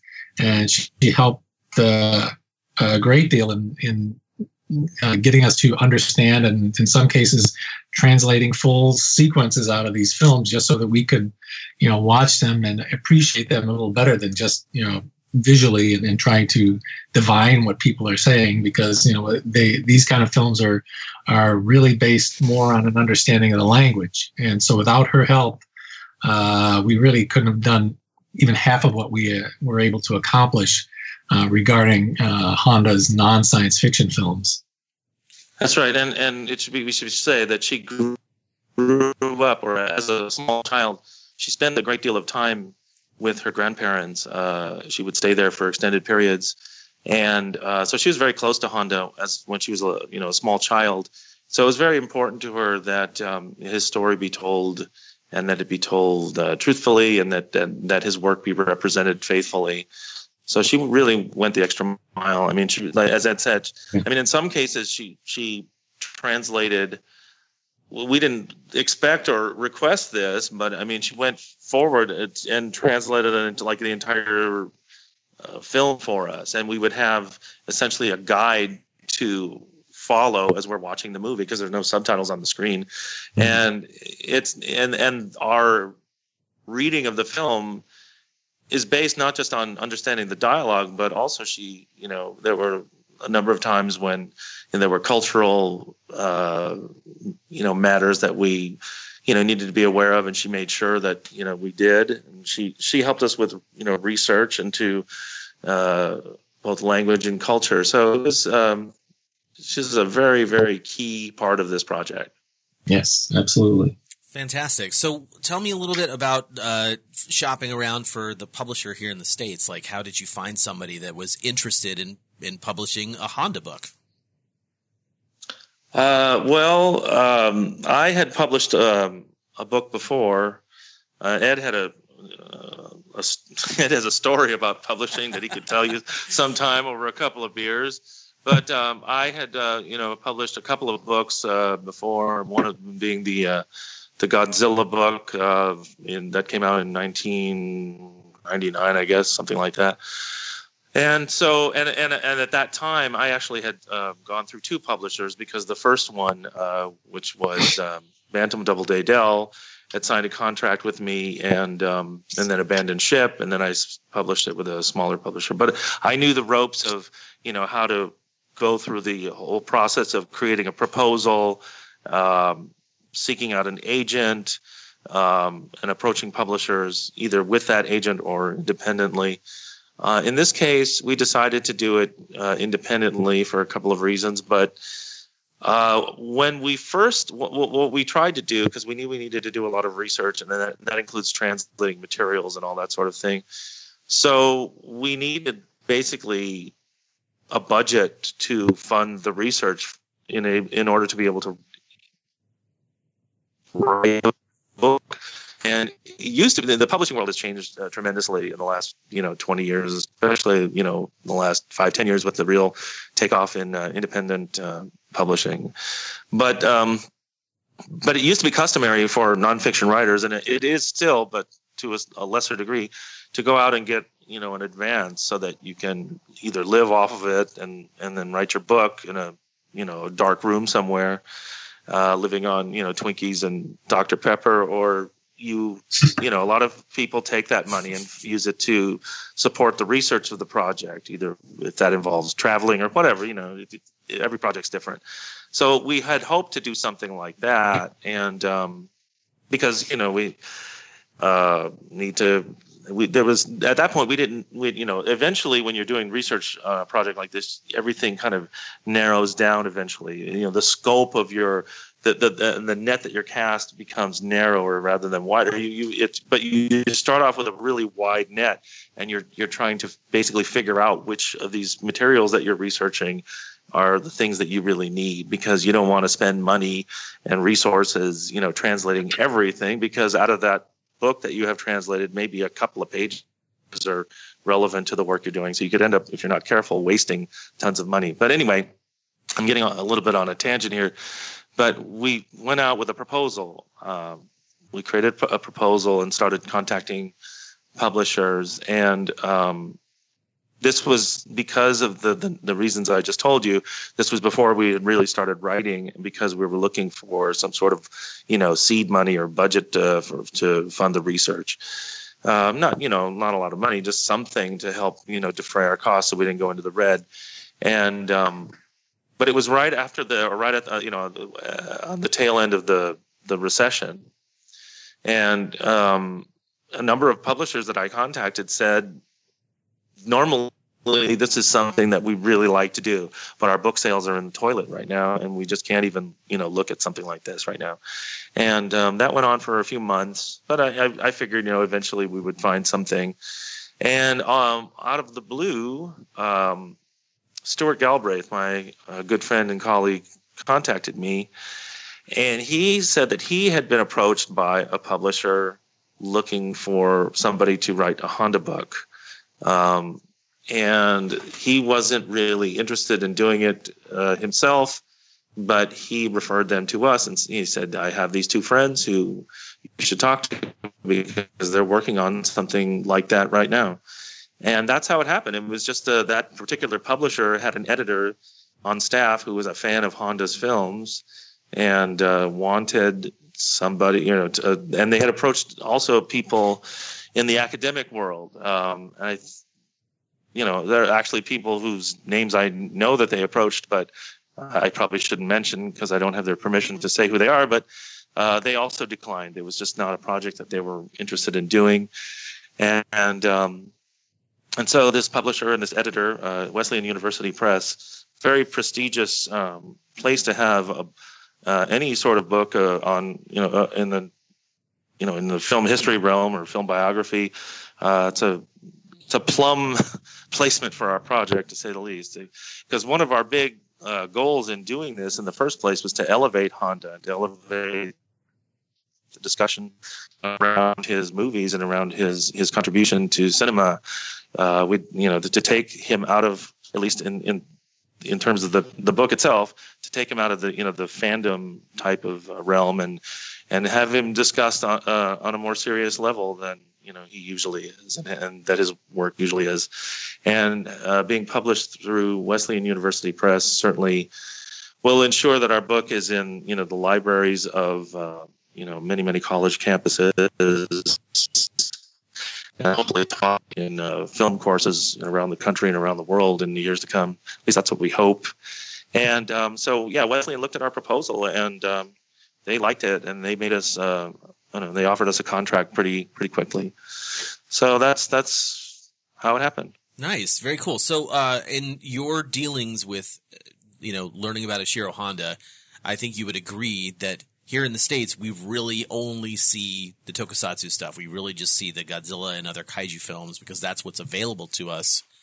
What other genres has he dived into that we, as American fans who haven't been able to look at the Japanese side of things, what should we be looking for in Japanese releases of his films? Like, is he did he go into the horror realm? Is he a lover of the dramatic film? Like, where does he excel for your buck? For your buck, he was a studio filmmaker, so he crossed over a number of different genres. But I would say that early his film career went through a number of different phases. Like a lot of people from his generation, he started off. There was Toho had a documentary film division, and it started off actually as a newsreel company that made propaganda newsreels during the war, and then after the war, it was converted into basically like they called the cultural film division, and they were making these travelogue type films for different parts of Japan that basically were funded by these local municipalities that wanted to attract tourism, and they would contract out these basically tourist films. And that was his first documentary short, was called Iseshima, and it was filmed in and around the area where the Odo Island scenes for Godzilla were shot a few years later. In fact, that's why he ended up going back there, because he had experience shooting in that area. And if you've looked in his credits, you'll or any kind of synopsis, you will see that Iseshima is a film that one of the notable things about it. It's a very short film. I think it's like 20 minutes. Yeah, about 20 minutes. Yeah, but it's notable for having the first underwater photography in Japanese cinema, and he actually supervised the creation of an underwater camera, underwater camera housing for the purpose of shooting that movie. The area in Iseshima is famous for its cultivation of pearls, and there's a whole culture around pearl diving there. And the local women are raised to become pearl divers. There's a whole medium there, and he filmed them. Actually in the act of harvesting pearls, and then there's a very famous shrine in that area, and much of the film revolves around that. And after he proved his mettle in documentary films, he made 2 of them. He also made one about the existence of the co-op system in Japan, which arose out of the ashes of World War II. It became this way of trading food and other goods, and it was kind of like a new thing. It was kind of controversial, and he, one of the first two documentaries that he made was about the co-op system. Anyway, after those two films, he was given a chance to direct his first feature film, which is The Blue Pearl from 1951, and that was also shot in the Ise Shima area, and it's about the pearl divers in that community. So it's he kind of went back to the well a couple of times very early on. But his first few films are very much reflective of the post-war atmosphere, post-occupation atmosphere. They are dramas about young people trying to make it in a Japan that is fast changing. There are clashes in several of his films between the generations. The war, the Meiji era generation, the older people and the people who fought in World War II, and their parents, and young people who are just trying to get by in this post-war world that's heavily influenced by American culture, and you see that in a lot of Japanese films from that era. It's a very common theme, and he very much was a chronicler of the post-war period. And then, and the first film that kind of put him on the map, though, is, and I'll let Ed talk a little bit about this if he wants to, is Eagle of the Pacific, which was made almost, a year or so before Godzilla. But that's like his first big blockbuster. That was kind of like the film that sort of elevated his status at the studio because it made a lot of money. It's also the first big collaboration between Honda and Eiji Tsuburaya, because it's a World War II blockbuster with lots of special effects, and it's the story of Admiral Yamamoto and the tragedy of World War II. Yeah, it's one of the more notable things about the film is that even though it's a film that's made shortly after World War II had ended, he chooses to focus on the human cost of the war and kind of uses it to make sort of an anti-war statement, kind of capitalizing on the fact that Yamamoto was kind of like the reluctant warrior who really, wasn't kind of got dragged into the war. He didn't really seem to have his heart in it, at least the way that he's portrayed in the film. And both this film and the one he made afterward, which is Farewell Rabaul, were his two war films, and the only two war films that he made, and he used both of them to basically make an anti-war statement. And as one of the things that you learn in researching about Honda is that he spent a great deal of his early career being taken away from his love, which was making movies, and being forced to serve in the armed forces for Japan during the Second World War, and it had a very profound effect on him.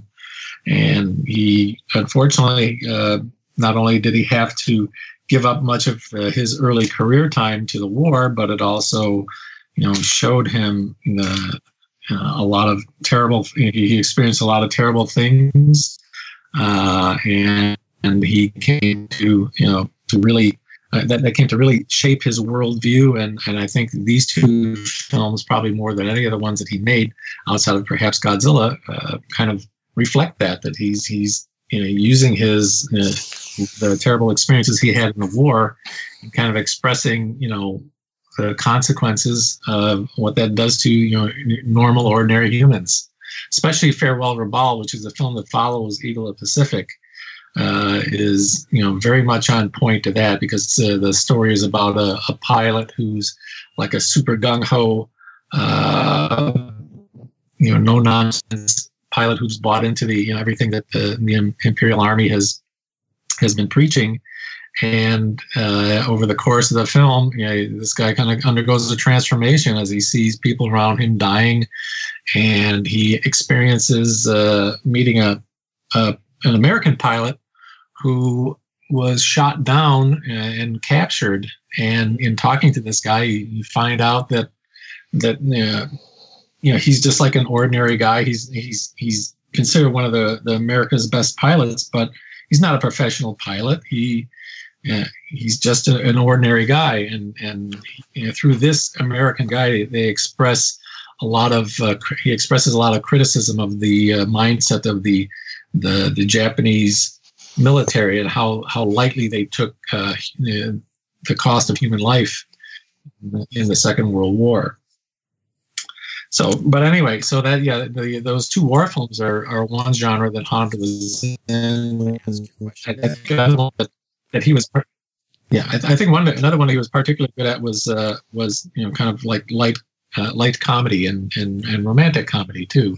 There's several other films that he made in the 50s that are really quite amusing, quite funny, and the kind of films that I wish that in some way someday that we'll get screenings over here, because it really kind of fleshes out Honda as a filmmaker, that you get to see really how versatile he was.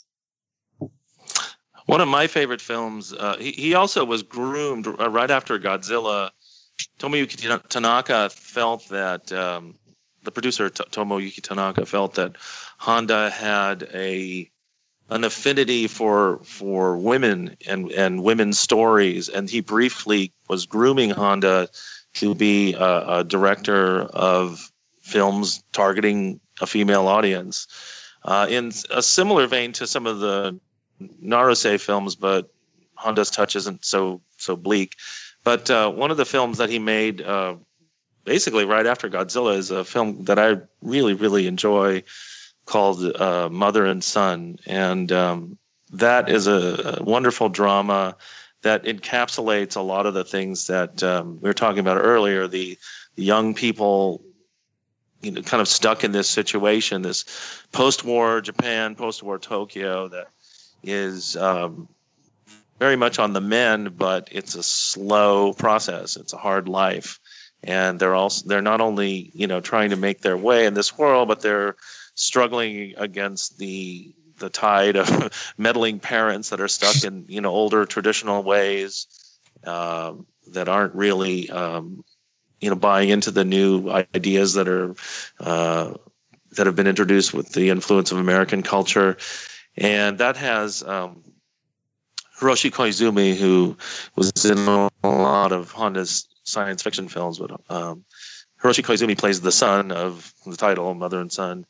And it's about his meddlesome, his relationship with his meddlesome, domineering mother as he tries to basically strike out on his own. It's a wonderful movie. I really enjoyed that also. But yeah, Farewell Rabaul. Also, you asked earlier, Kyle, like which films are of Honda's, non-science fiction output are available. None of them are available here, but in Japan, it was surprising to us that very few of them are available there either. In fact, I think even to this day, there are only 3 have been released on home video in Japan, and that's Eagle of the Pacific, Farewell Rabaul, and a film that he made in the mid '60s called Come Marry Me, which is with Yuzo Kayama, and that's kind of a light romantic comedy. It's a little bit like the Young Guy films that Kayama starred in, although it's a little bit. It's not quite that breezy, but it has some similar aspects to it. If you've ever seen or heard of those films. Well, I think I may have heard of some of those films, because I feel like the last time we talked, Steve, when you sort of were hinting at the book, you definitely brought up a couple of those in our conversation.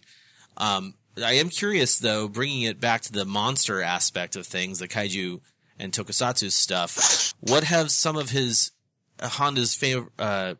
What if some? I am not wording right. What are some of your favorite works that he has done in the tokusatsu realm? Go, Steve. Yeah, it's hard to pick favorites anymore. I mean, after all this time and thinking about all of them, there are things about all of them that I like, and but I think one of the films that's the most underrated. I can actually say that about it. I mean, if I had to go on like emotional favorite, it's always going to be War of the Gargantuas, because I grew up with that film. It terrorized me, and I still find it effective after all this time. But I mean, I think one of the most underrated of his films is All Monsters Attack, aka Godzilla's Revenge. I think it's a wonderful little film, and I think one of the reasons people have dismissed it over time. I mean, when you're young and it comes on television, I grew up in film, and I was accustomed to seeing the films on Saturday afternoon television. And the big thing that struck me about it when I was 10 was that it was full of stock footage, and so immediately I was dismissive of it. And also it doesn't have any, city destruction sequences and all the things that I liked about those films then, which is ironic because if I probably had seen it without having viewed all the other films that it, steals things from in the first place, I think I might have liked it a lot more at that age, in the way that I do now, because it's a wonderful story and it's completely outside the universe.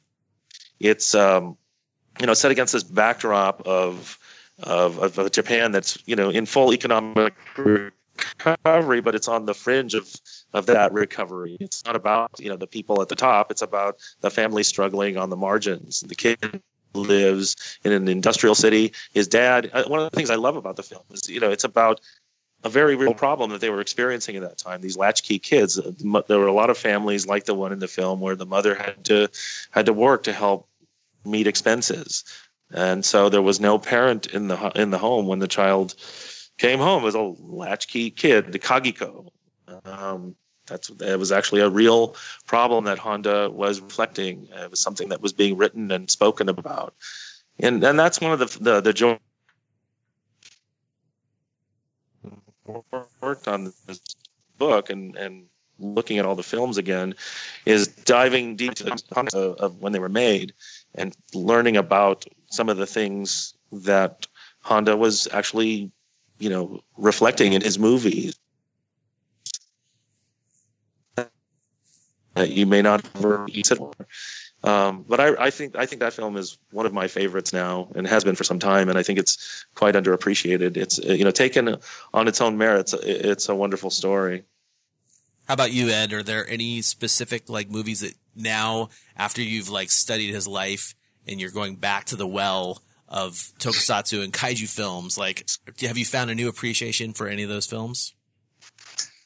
Well, I don't know if I can say I found a new appreciation, or maybe for a them different light. I should because, say. Yeah, because I did have such a strong appreciation for them in the first place. But I think to reflect what Steve said about Godzilla's Revenge, I think that also, I don't know if it was necessarily the film, the research on the book itself that upped my appreciation for the film, but it was just one of those things that at the time that I saw it, which was when I was, I think, 18 years old, and after having just seen Destroy All Monsters, this was probably about the worst thing I could have ever imagined seeing, and because it was just the circumstance under which I saw it. But when I showed it to my kid, when my daughter was 3 years old, and I showed it to her, and as I'm watching it with her, and I'm starting to see it in an entirely different vein, it's well, wait a minute, this is actually a really good film for little kids. It wasn't the right film for me to see at the time that I saw it,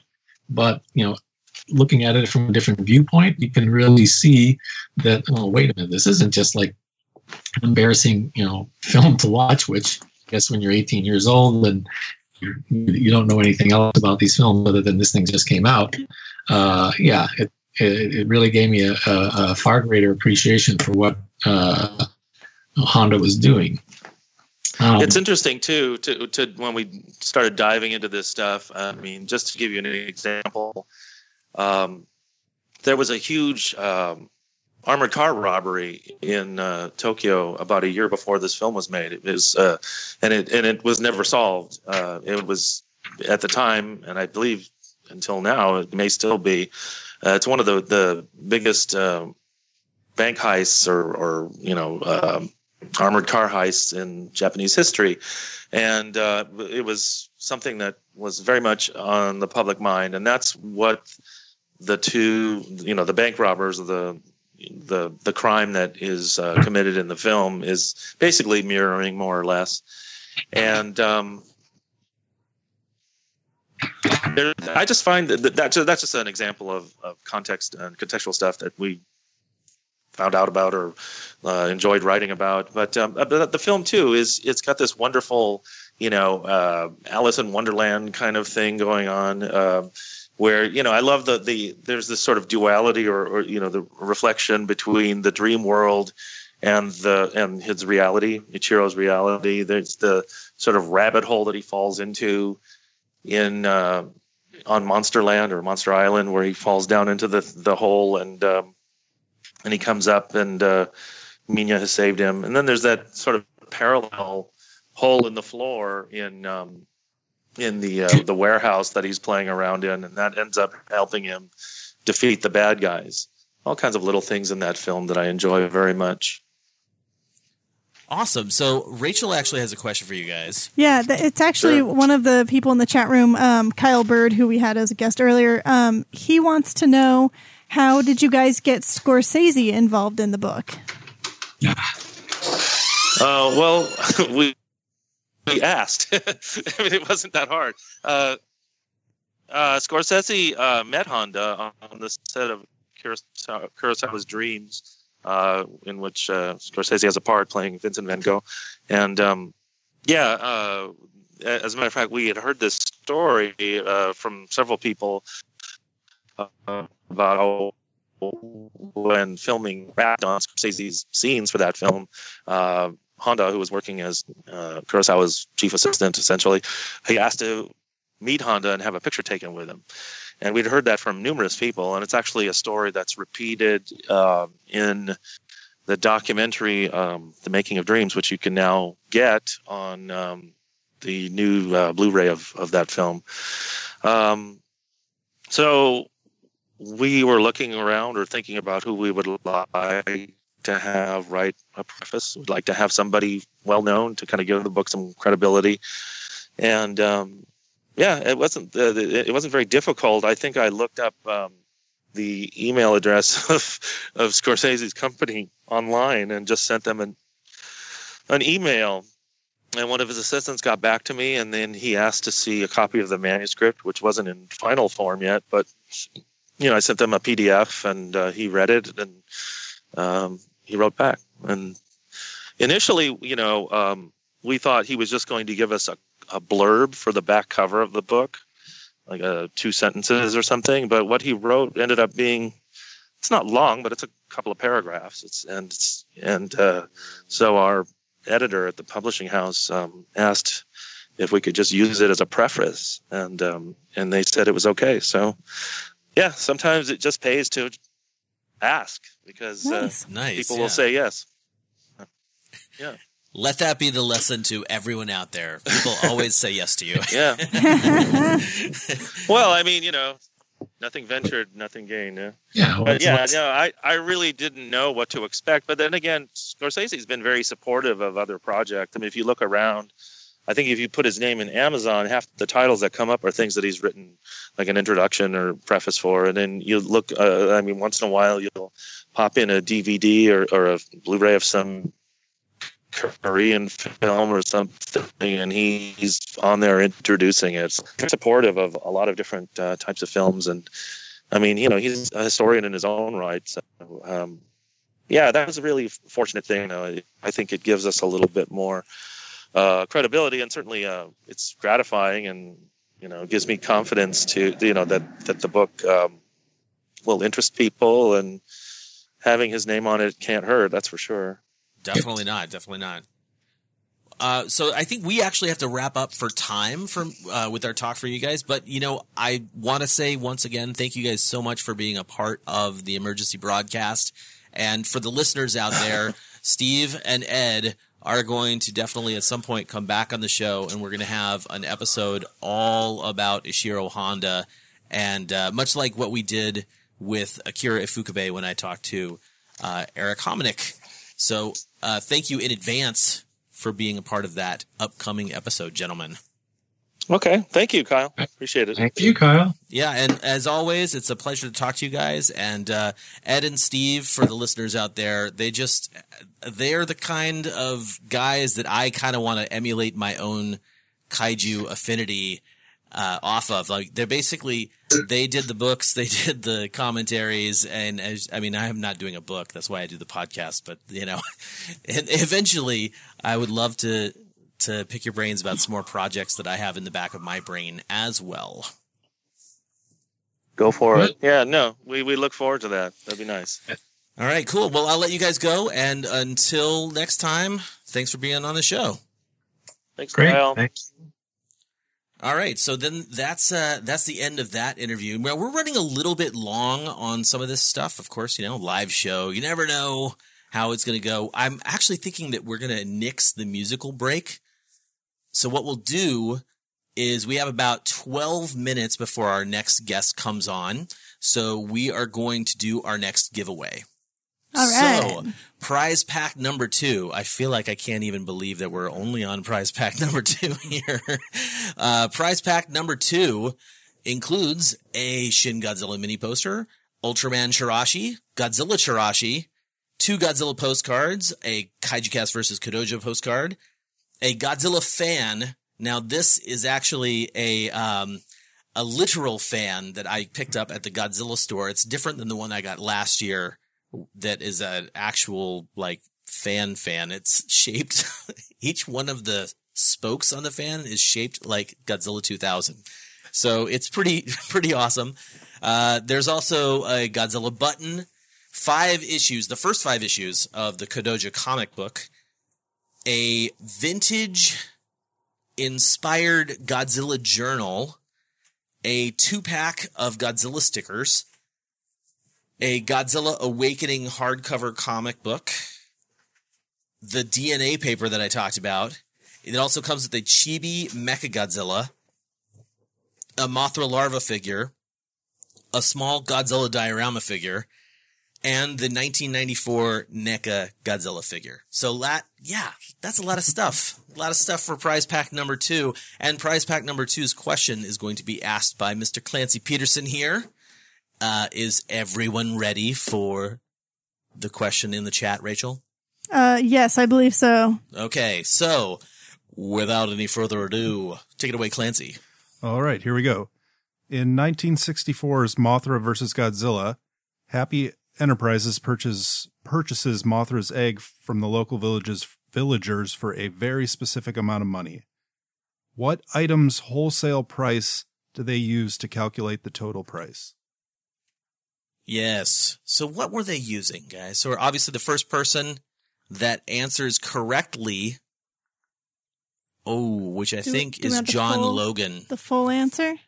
Yeah, the full answer. Yeah. Okay. John Logan. Actually, right before that is Danzilla. Oh, yeah. Look at that. So, sorry, John. First, he can see that. I do that every year. So, number 1. Okay, fake first, out. Fake out. Yeah. So the winner is Danzilla 93 with chicken eggs. Woo! Good job, man.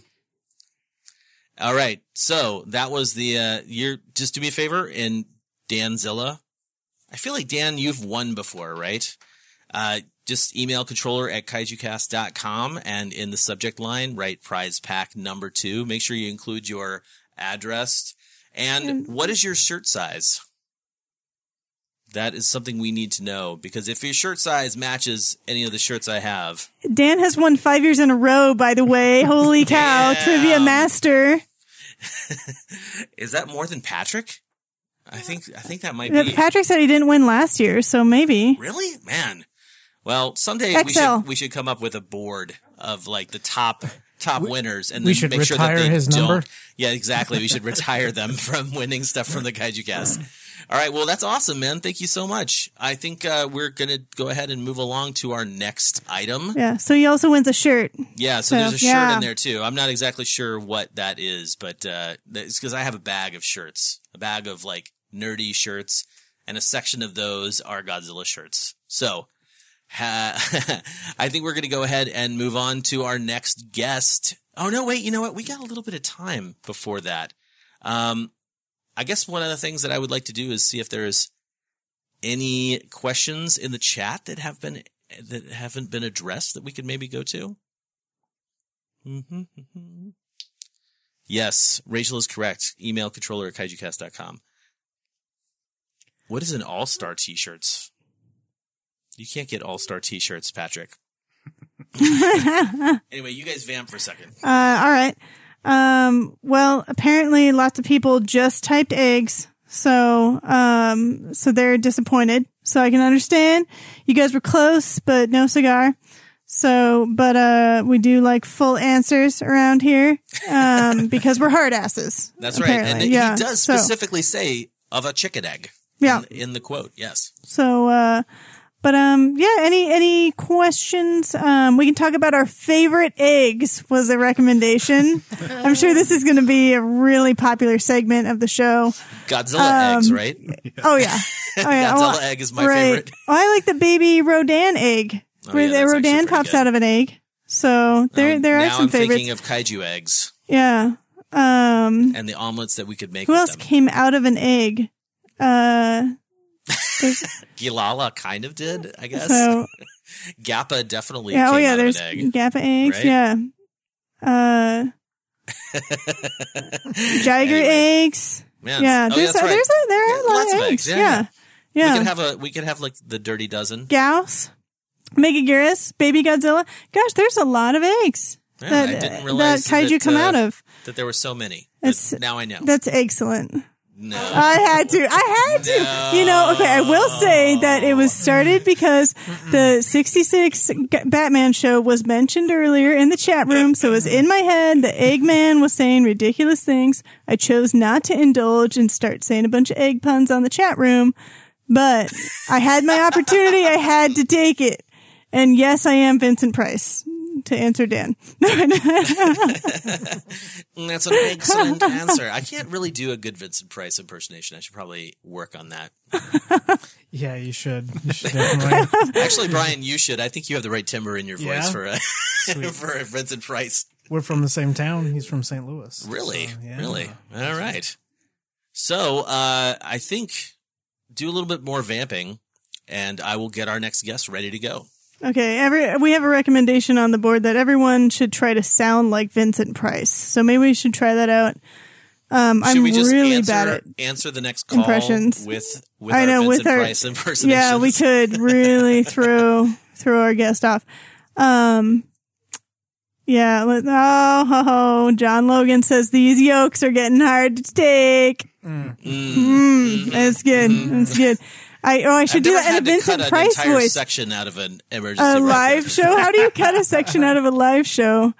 You guys crack me up.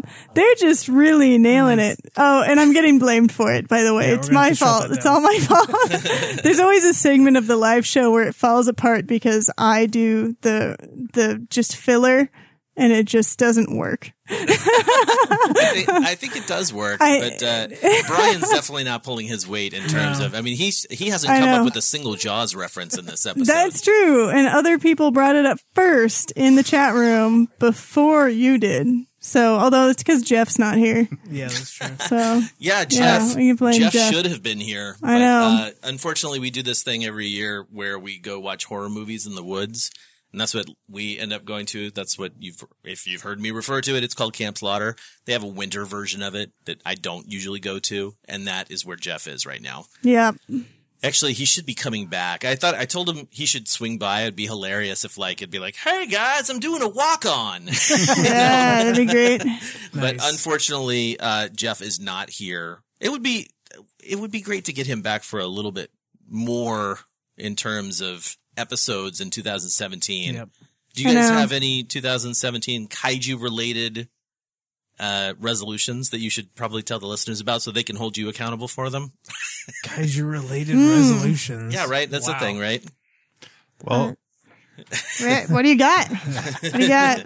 well, since I got back from Japan, I've been making a run through the entire Japanese Godzilla films. I started with the first, and I'm going to go through. Well, actually, technically, I watched Shin Godzilla on the plane. January, the beginning. It was January, so. But then when I got back, I started with the original. So I'm doing that, and just Godzilla, or are you doing other kaiju?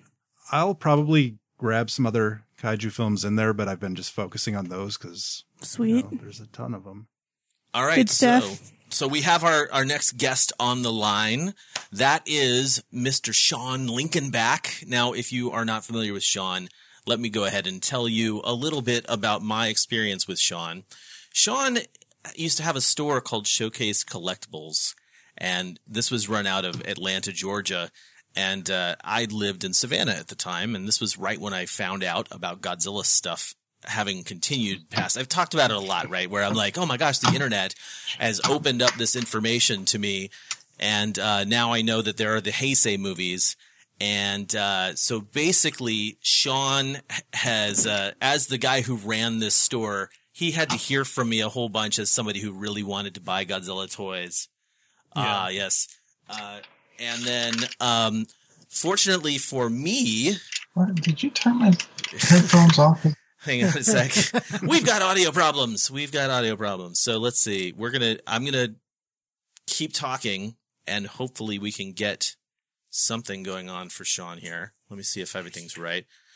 So yeah, he was basically cool. He was basically the guy he was my dealer.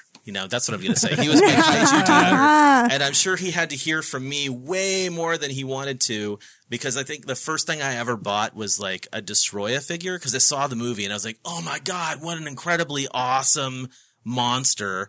And then I bought the Bandai figure, which, if anybody's been around for a while and they collect Bandai figures from, let's say, the 1995 era, the figure's kind of a little lackluster compared to the actual monster, which I realized much later was going to be the case with most monsters. But Sean Lincolnback, aside from owning Showcase Collectibles, now runs Showcase Daikaiju, and he is the author or the editor. I don't know how you qualify yourself for that book, but he did The Art of Japanese Monsters. Welcome to the Kaiju Cast, Sean Lincolnback. Thank you, Kyle. Thanks for having me. Oh, it's a very, very much a pleasure to have you on the show, man. I have wanted to actually have you on the show for quite a while just to talk about the book, because when I heard about it, when you guys sort of announced it online, I don't think there was even a full second of my life that went by before I decided I needed to own that book, and I was on board immediately, because I am a poster junkie because of you, sir. Wow. Well, that's great. I'm glad to hear that. It's definitely the book that I've been wanting to do ever since the original Guide to Godzilla Collectibles came out. I wanted to do just a poster book, and it certainly took a long time to get it done. And Ed was a tremendous help on it, but hopefully the wait was worthwhile. Oh, so Ed helped out as well. That's cool. It's not surprising. Ed, for the listeners out there, Ed has a massive Godzilla collection. Yeah, he collects pretty much everything that comes out. It's got to be one of the biggest collections. But yeah, he helped design the book. He helped me with the layout, and of course, the focus of my collection's always been Godzilla stuff. And he has a lot of different films of things that I wouldn't collect that helped to fill out the book, and of course his guidance and years of experience was very valuable. Couldn't have done it without him, for sure. Nice. So tell us a little bit about your background as a Godzilla collector. First of all, when did you first find the toys and start wanting to collect them, as opposed to like buying one or two here and there, where you were like, I need to get more of this stuff? For toys, it's kind of funny, because as a kid, like everybody else, I saw Smog Monster and saw the kid playing with the toys. But at the time, that really never connected with me, that those were toys that you could get in a store in Japan. I had just assumed that, the toys that we had at our Toys R Us and Lionel Play World were the same toys that kids in every other country had. So I actually really thought that maybe those were just made for the movie and that those weren't toys that you could get. It wasn't until much later that I figured out that, wow, there's a whole line of Japanese toys that we don't have. It was quite a shock. But the posters came as a result of dealing in comic books and collecting comic books. And of course, like everybody else, I would see them at the movies, but I had no idea that you could actually own one until finding one for sale in a comic book shop one day. And it was around the time of Godzilla 85.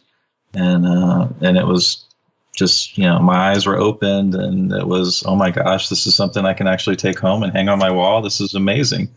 And I bought it and started trying to find everything I could. And of course, back then it was a lot different. You would just order and people would tell you something they had or had heard about, and you didn't see a picture. You didn't have an internet to know what it looked like. You would just send away some money, hope they still had it in, and a month or two later you'd get it in the mail and either be extremely disappointed or extremely happy. I bought a couple of press books recently, and this is American press books from the classic kaiju films of yesteryear that they were showing back in the 60s and 70s. And the whole, the idea that you could just get a press book as a theater owner and then just order all of these materials for pennies and sometimes dollars, but still not very much money. Looking back at that now, of course, it just blows my mind that you could get 5 copies of the Smog Monster poster for maybe $5 or something like that. Yeah, I mean, of course, we look at it from a collector's eye. So for us, it's like, oh my gosh, can we just order all of them that are available? And for a theater manager, they're looking at it as an expense. They're like, oh, do I really have to order 5 of these? I hate spending $5. So it's a little bit different perspective. And as you see when you look at the press books, of course, they're usually duotone or black and white, and you get an idea of the image, but you don't know if it's color or if it's a 2-color poster or 3-color, and you're still not quite sure what you're going to get until it actually arrives. And not so much with Godzilla films, but there's examples I can think of where the one sheet is full color, but maybe the half sheets and the inserts or the lobby cards for movies were duotone. And if you didn't happen to order the right one, you got a really disappointing looking poster. So there's still a lot of guesswork involved back then, but it is really great to see those press books and see all the different things that you could get to help advertise your movies. And certainly there's some of the things that you see now that you just wonder if there's any of those around. And I'm thinking particularly of the Godzilla vs. Megalon press book. Has those great side card ads for the Volkswagen where they were doing the tie-in there. Oh, yeah. Big full die-cut, big displays of Gigan and Godzilla and Jet Jaguar and Megalon. And you're like, wow, are any of those still around anywhere? That would just be incredible to find. Sometimes I feel like there's a warehouse. Somewhere in the United States, there's a warehouse where, it got boarded up, nobody paid attention, and you could probably just walk in and find a treasure trove of 50s, 60s, 70s posters because they just happen to not sell. They're just there in the boxes waiting for a home. But I don't know how realistic that is. You and every other poster dealer had that dream. The way the posters were distributed back then in the 50s up through the mid 80s at least was they had what they called the National Screen Service. And that was the warehouse that distributed posters to all the theaters across America. And they did it for every studio. So and they had regional warehouses all across the U.S. So if you were in somewhere in the Southeast, you ordered from the Atlanta NSS warehouse. If you were somewhere in the Midwest, you ordered from the Cleveland warehouse, or you ordered it out from the LA warehouse. But these exchanges were in charge of gathering all the posters, keeping them there, and sending them to the theaters when they ordered the material. And so the early collectors and dealers used to buy their posters directly from the exchange. And the exchange would actually publish a list where they would send you a list of items that they had, and you could buy posters for $1, $5. And I've met old collectors that tell me, oh yeah, I bought my Forbidden Planet one sheet right from NSS for $5. I wish I had ordered 5 copies. Yes, those stories are actually out there. So what is it like buying Japanese posters? Because from what I understand, or at least what I was told back in, I don't know, like the late 90s when I really started diving into it, and I don't have a massive collection of posters. I basically have enough to sort of line the walls of my room. Were those not actually available to the general public at all? No.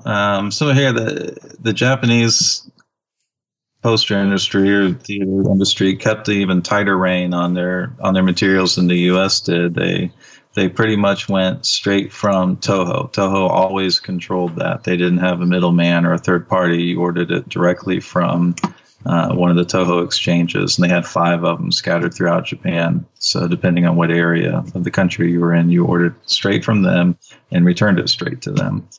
And I found old examples of Japanese style press books where, similar to ours, they would list the materials that were available for rent that you could order. And it's amazing to see the prices. In fact, in the poster book, I think I posted a page from the King Kong versus Godzilla press book that showed that you could order for 10 yen, King Kong versus Godzilla B2 posters, which is their standard size poster. So that's about a dime. So it's pretty amazing to think that, you could order a King Kong versus Godzilla poster for a dime. That's like mind blowing. Yeah.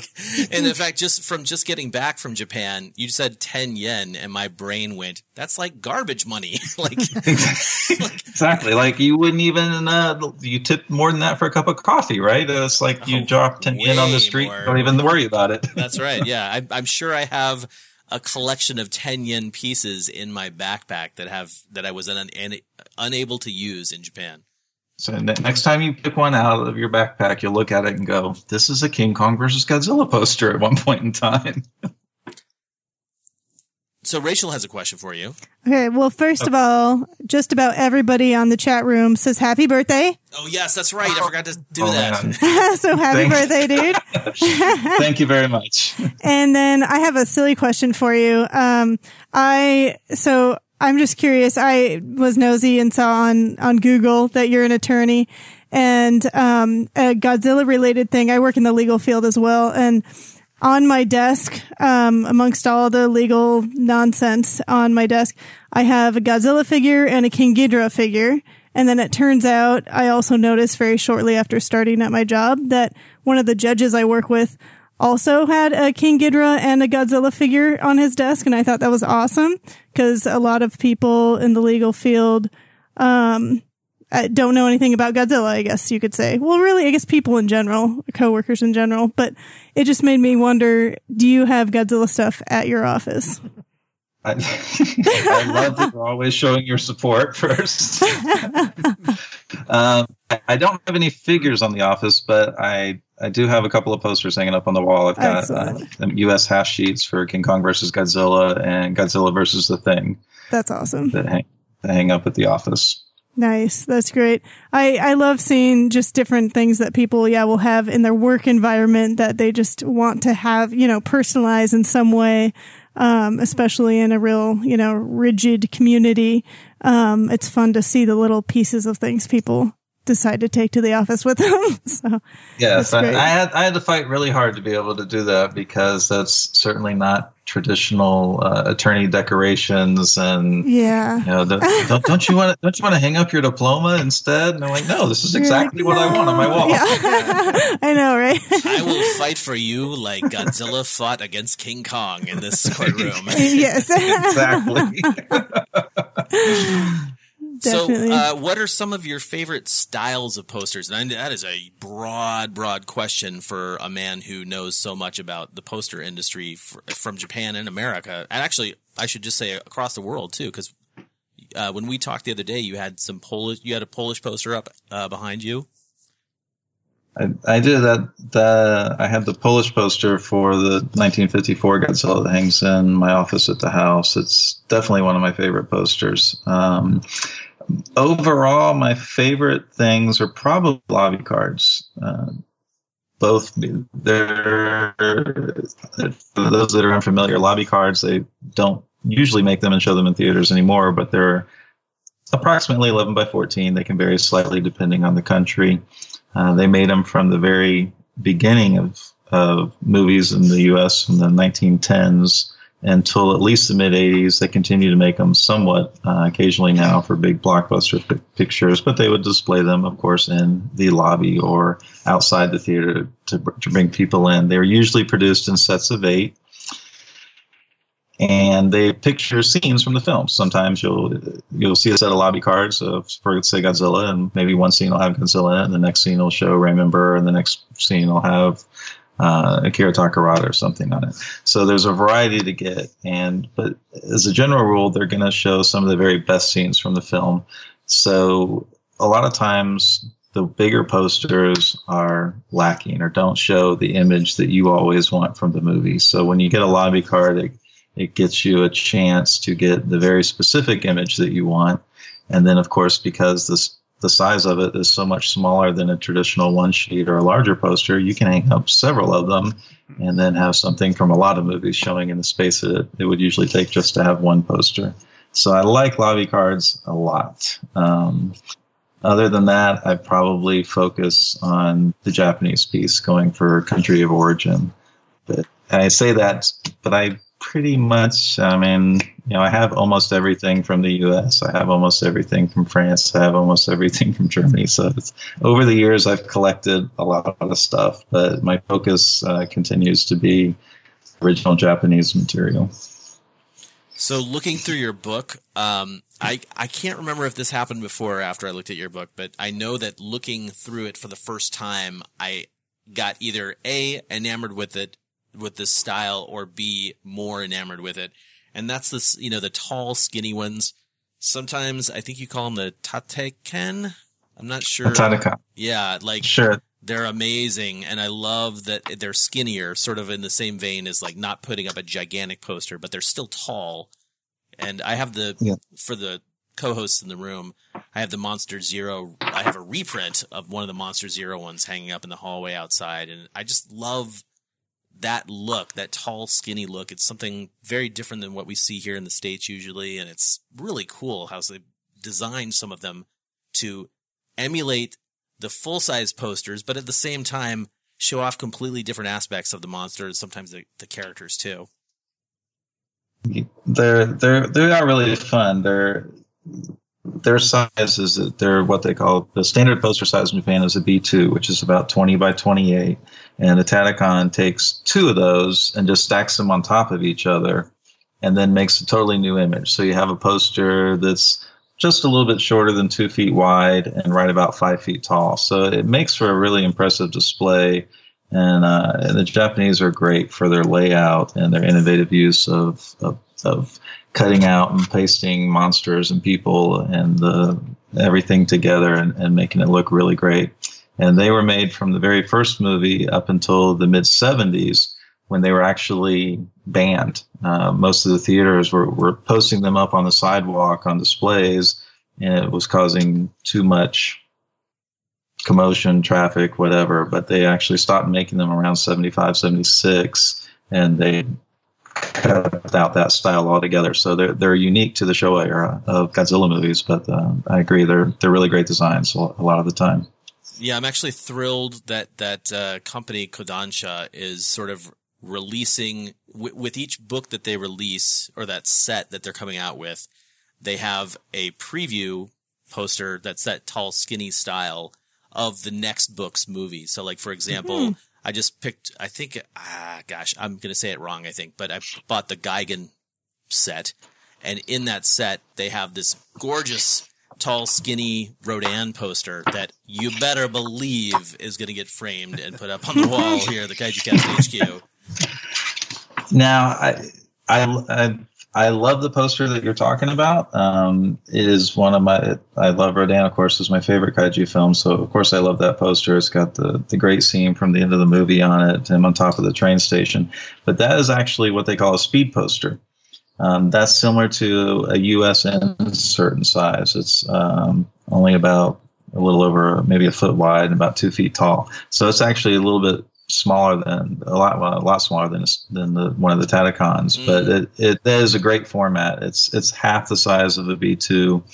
I don't know why they call it a speed poster, unless maybe it was quickly printed or something. But But it is also a great design. A lot of times that design was also used on the larger Tatakan, but not all the time.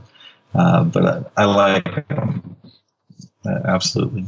Very cool. So do you have any other projects that you're working on? Anything coming up next? Or are you just still kind of relishing in the now I'm done with the book? Because it's been out for a year and a half or so, right?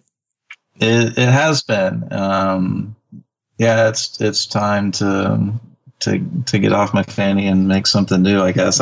What I would like to do is, I mean, everybody tells me that I need to do this anyway, is I'd like to do an update to the first book. I'd like to do, I guess, like an Ultimate Godzilla Collectibles guide that has everything in it.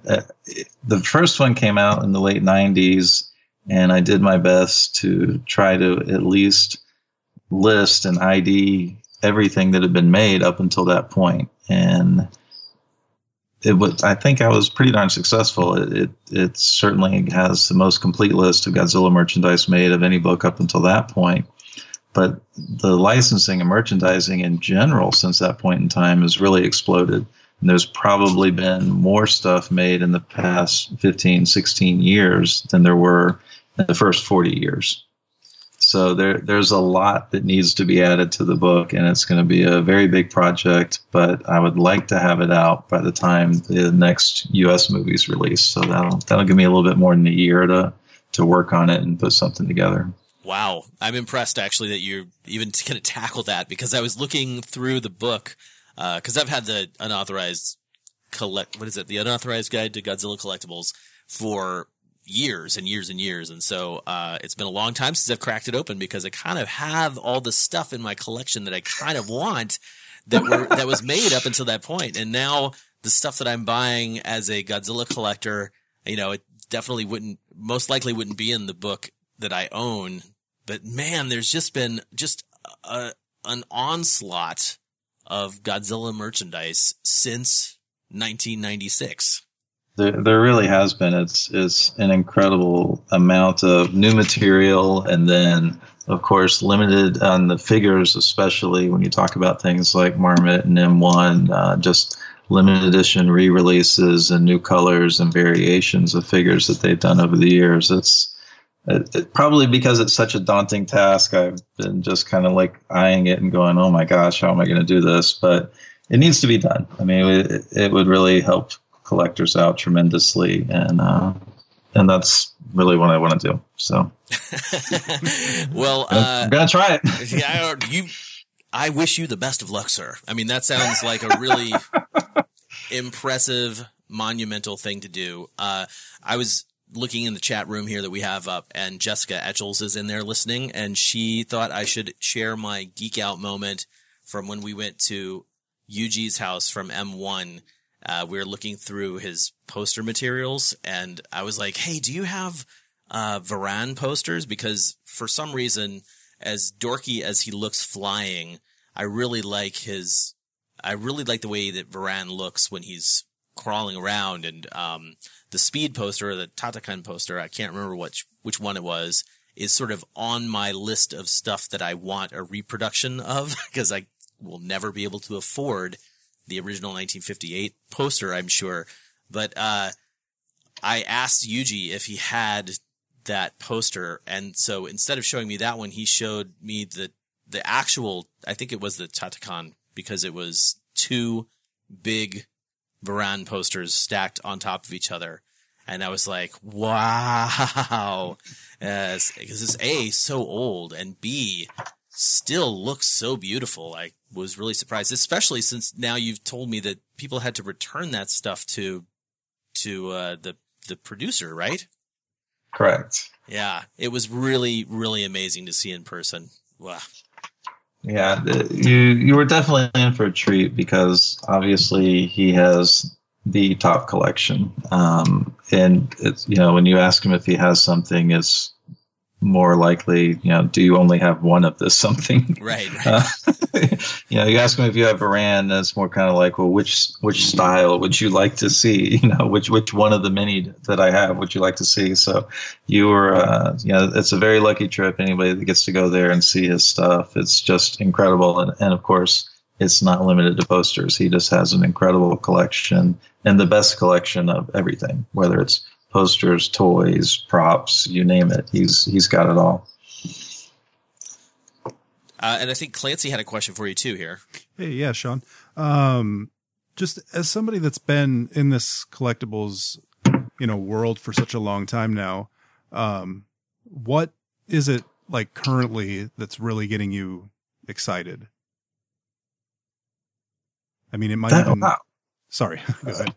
No, that's nobody's ever asked me that before. That's interesting. That's different because as a poster guy, you're right. There's not like new posters coming out all the time. We have to wait for the movie to come out for new posters to come out. So, like last year when Shin Godzilla came out, I'm having to track down posters from the Philippines and from Thailand and Singapore and the U.S. poster and the Japanese poster. And it was both exciting and exhausting because you're trying to keep everything complete and up to date. And a lot of times you're buying the same image over again, so it's not so exciting. I do, like Kyle mentioned, the box sets that Kodansha's doing on the DVDs, even though I hate the idea that they were attaching that to a DVD. I mean, you talk about really, squeezing people for more nickels out of a format that nobody's used in 10 years. They're doing it. But the bonuses that they're putting in there are great for a lot of people that don't have the desire or the funds to collect the originals of that stuff. I mean, that they're putting, complete program reproductions in there and the reproductions of the posters. What a great, affordable way to get so many people interested in this stuff, or at least to have some kind of representation that they can put up on their walls and enjoy. I really think it's a great thing that they're doing as far as the boxes are concerned. You can just throw the DVD away maybe, but the box itself and the stuff that comes with it is great. No, keep the DVD because it adds a little weight to that box. Otherwise, it's just going to fly around your room. So what would you say is sort of like your grail piece now, right? As a collector, I'm assuming you have a grail piece that you don't have in your collection. Sure. Going back to Yuji, there's it's called a 10 sheet. It's actually 10 large B1 size posters that they made for King Kong versus Godzilla that I would love for him to sell me or trade me at one point in time. He's got the only copy of it that is known to exist right now, and it's huge. It's over 10 feet tall, and it's just an incredible looking poster with both King Kong and Godzilla on it. That would be something I would really love to own at one point in time. All right, wait a minute. How you get this poster? What are you going to do with it? Be buried with it. Find a way to display it somewhere. In my house, I've got a 6 sheet that's about 7 feet by 7 feet hanging up for Some Like It Hot. It's not a Godzilla film, but it's got a great image of Marilyn Monroe and a classic comedy. So you can hang up really big posters if you want to. You just got to find the space for it. Yeah. And I would find it for that. Oh, no, my house doesn't have a 10-foot tall wall. Time to get a new house. Well. Oh, man. Hang up the top half of it. It would be like a portrait of Godzilla from the waist up or something. Sure. Yeah, that does actually make sense because it's already in pieces, right? It's not just gigantic rolled 10-foot poster. No, yeah, it's in separate pieces, and I remember being at his house when he rolled the pieces out to show them to me. It's a really impressive poster. Well, Sean, I know for a fact that I love the art of Japanese monsters, and there's a hardcover available, but I know that that's super expensive, and there's a soft cover that came out just afterwards. So I'm hoping that those are still available for people. I do have the soft cover, and if you get it, I promise you'll really like it. But it's a little bit shorter it's a little bit abridged compared to the hardcover because wanted to make sure the people that supported me and said they wanted to order a hardcover got something extra. So the hardcover's got an article about reprints in it, and it's got I think about 20 extra pages than the softcover does. But I didn't cut anything of Godzilla movies itself. I cut things. Be put on the spot here. I remember what I tried to cut, but I cut maybe Dagoro and Goliath, or War in Space, or something that's still a Japanese fantasy film, but not necessarily something that you're going to immediately notice is missing. Legend of Dinosaurs and Monster Birds maybe is cut.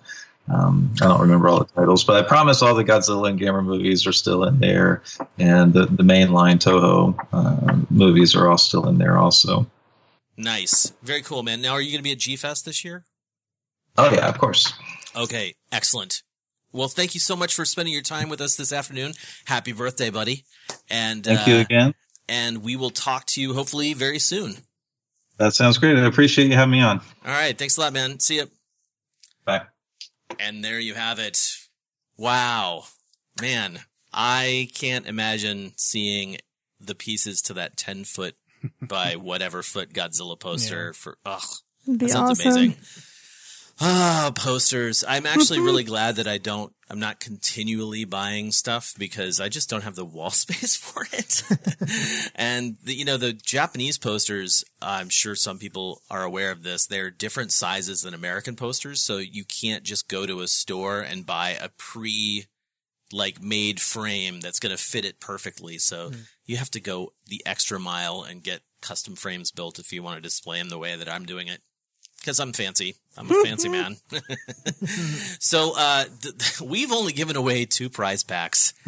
Technically speaking, we still have 4 more to give away. And this is the part of the show where we crunch it down. And basically, it's nothing but prize pack, prize pack, prize pack. So are the listeners ready for the next question? I'm hoping the answer is yes. What do you think, Rachel? Do you think that they're ready to win some more prizings? No. Only one person's ready. Okay. Well, no, if they're not. I got lots. Well, thanks everybody for showing up for this live show. And we'll just... All right. So the question number 3 is Brian's. And do you want to ask it yourself, or do you want me to do it because I have it written down? You should do it because it's all written down. Okay. So I'm going to try and imitate Brian here. Not kidding. Nerd voice. I'm not doing Nerd that voice. really. Okay, so question number 3, giveaway number 3, includes a Shin Godzilla mini poster, Ultraman and Godzilla Chirashi, that DNA newspaper I was talking about, 5 issues of Kodoja, memoirs. Oh, this is a book, Memoirs of Monster Island, a fun stomp through Toho's Godzilla films by Travis Kirkland and Luca Sanita. That was given to us by Scott Warner, who donated a lot of stuff to these prize packs, an awesome listener. It also includes a King Ghidorah figure, and it looks like it also includes the Godzilla 2014 NECA figure, a Godzilla foot sound keychain. That is from the Godzilla store. A 1/35 scale Ultraman statue. Oh, I know what that is. Little tiny statues. A 2-pack of Godzilla stickers, also from the Godzilla store. 2 Godzilla postcards. A Shin Godzilla button, and a Godzilla versus Mechagodzilla, or a Godzilla against Mechagodzilla, clear file folder. Wow. What a giveaway. So we're going to go ahead and ask that. I'm going to ask Brian's question, which is... Akira Ifukube wrote music for an exhibit at Expo 70 called Nature of Japan and the Japanese Dream. What Godzilla movie used this track? And so I'm not actually going to look at the chat room because I don't want to call out the wrong name.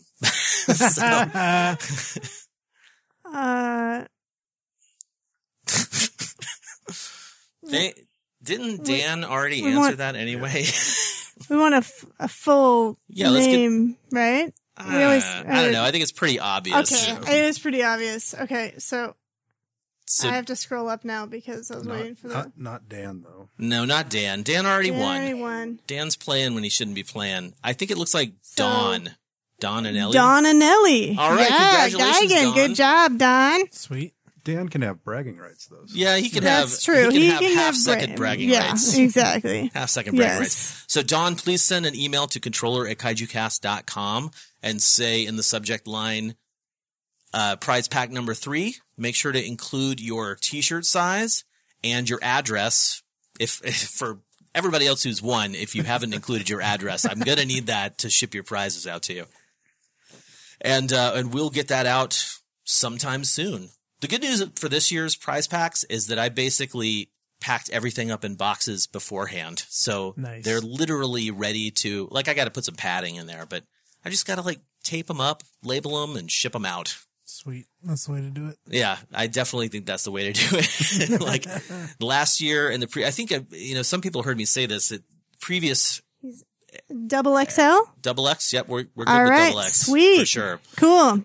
You get a shirt too. Previous years, there have been too many prizes in a sense. And, I love doing the Kaiju Cast. I love doing these live shows, but I want to say like last year or the year before, I spent well over $100 shipping stuff out to the listeners because I love you guys. I love you guys. You're seriously really great listeners. And, I'm glad to do these. I don't ever want to stop doing the show, and I definitely don't ever want to stop doing these live broadcasts. We are going to give away another prize pack now because that's just how this episode is going. So hopefully you guys are ready for prize pack number 4, where I got to find my, prize pack number 4 includes, once again, a Shin Godzilla mini poster, Ultraman Chirashi, Godzilla Chirashi. I have a hair in my mouth. That's the perils of having a long beard. A Kadoja vs. Kaiju Cast card, 2 Godzilla postcards, the DNA paper, World War Kaiju, the book, which is like a comic book. It's really awesome, which includes a bookmark inside. It also includes the art. Ooh, how am I going to say this? It's a book called Artworks of Yasushi Torisawa, Attack of Toho Monsters. Now, I bought this book a while ago. This is another book that's been donated by Scott Werner. Torisawa-san is an amazing artist, and it's very stylistic. Like you look at the posters from Noriyoshi Orai, and it's like clearly you're looking at Godzilla, you're looking at Rodan, you're looking at Megaguirus, whoever it is, and there's just a little more flair that's got that Orai look. Well, Torisawa is not a poster artist, but his book is amazing, and the style of these monsters is just fantastic. So you'll get that book with this prize pack. You'll also get the Godzilla vs. Mechagodzilla clear file folder, the Godzilla fan that I mentioned earlier, a set of King Ghidorah stickers, a Godzilla Hot Rod sticker from Monster Fink, a 1-inch Godzilla button, a Shin Godzilla button, a Godzilla patch. Ooh, right. Those are cool. That's like the old school style Godzilla patch. A Godzilla diorama figure, a Zeton figure from Ultraman, or one of the Ultra iterations, a GMK figure from Bandai America. And now it's time for me to ask the question. Whew. Whose question are you asking? This is me. Oh. Yeah. So I don't have the answer to that one. Oh, yeah. That's right. Because we didn't take a music break, so you don't actually have right. the answers to that. So you want to write it down for me? Or are you going to I'll keep an eye on the... Okay. Yeah, I'll take the chat bullet here. All right. Be warned. It may be corrected immediately after he says it. Just kidding. Okay. It's okay. Maybe, it's okay. sort of. I mean, Initially, I was going to ask this question right after we talked to Ed and Steve. As we know, Ishiro Honda directed some of our favorite Godzilla movies, and he's done some other stuff. But his last tokusatsu, his last special effects film, what was that film? That's the question. And now, this is when I look, and nobody who has won had better be answering this question. That's not how you say that. Michael Deek, Terror of Mechagodzilla. You are correct, sir. Ishiro Honda directed the 1975 finale to the Showa era. So once again, Michael, just send an email to controller@kaijucast.com. Put prize pack number 4 in the subject. And what t-shirt size are you, man? Because I don't know, I've never met Michael in person, but if you're, Don't guess. That's rude, Kyle. I'm just going to guess. Just going to guess it's small. No. No. So yeah, really? Okay. I think we got you covered, man. He says double X. So this is awesome. I'm cleaning house at the same time of providing these. Lady Kyle says "woo" in the background.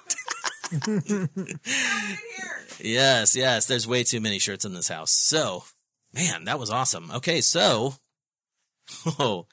that's prize pack number 4.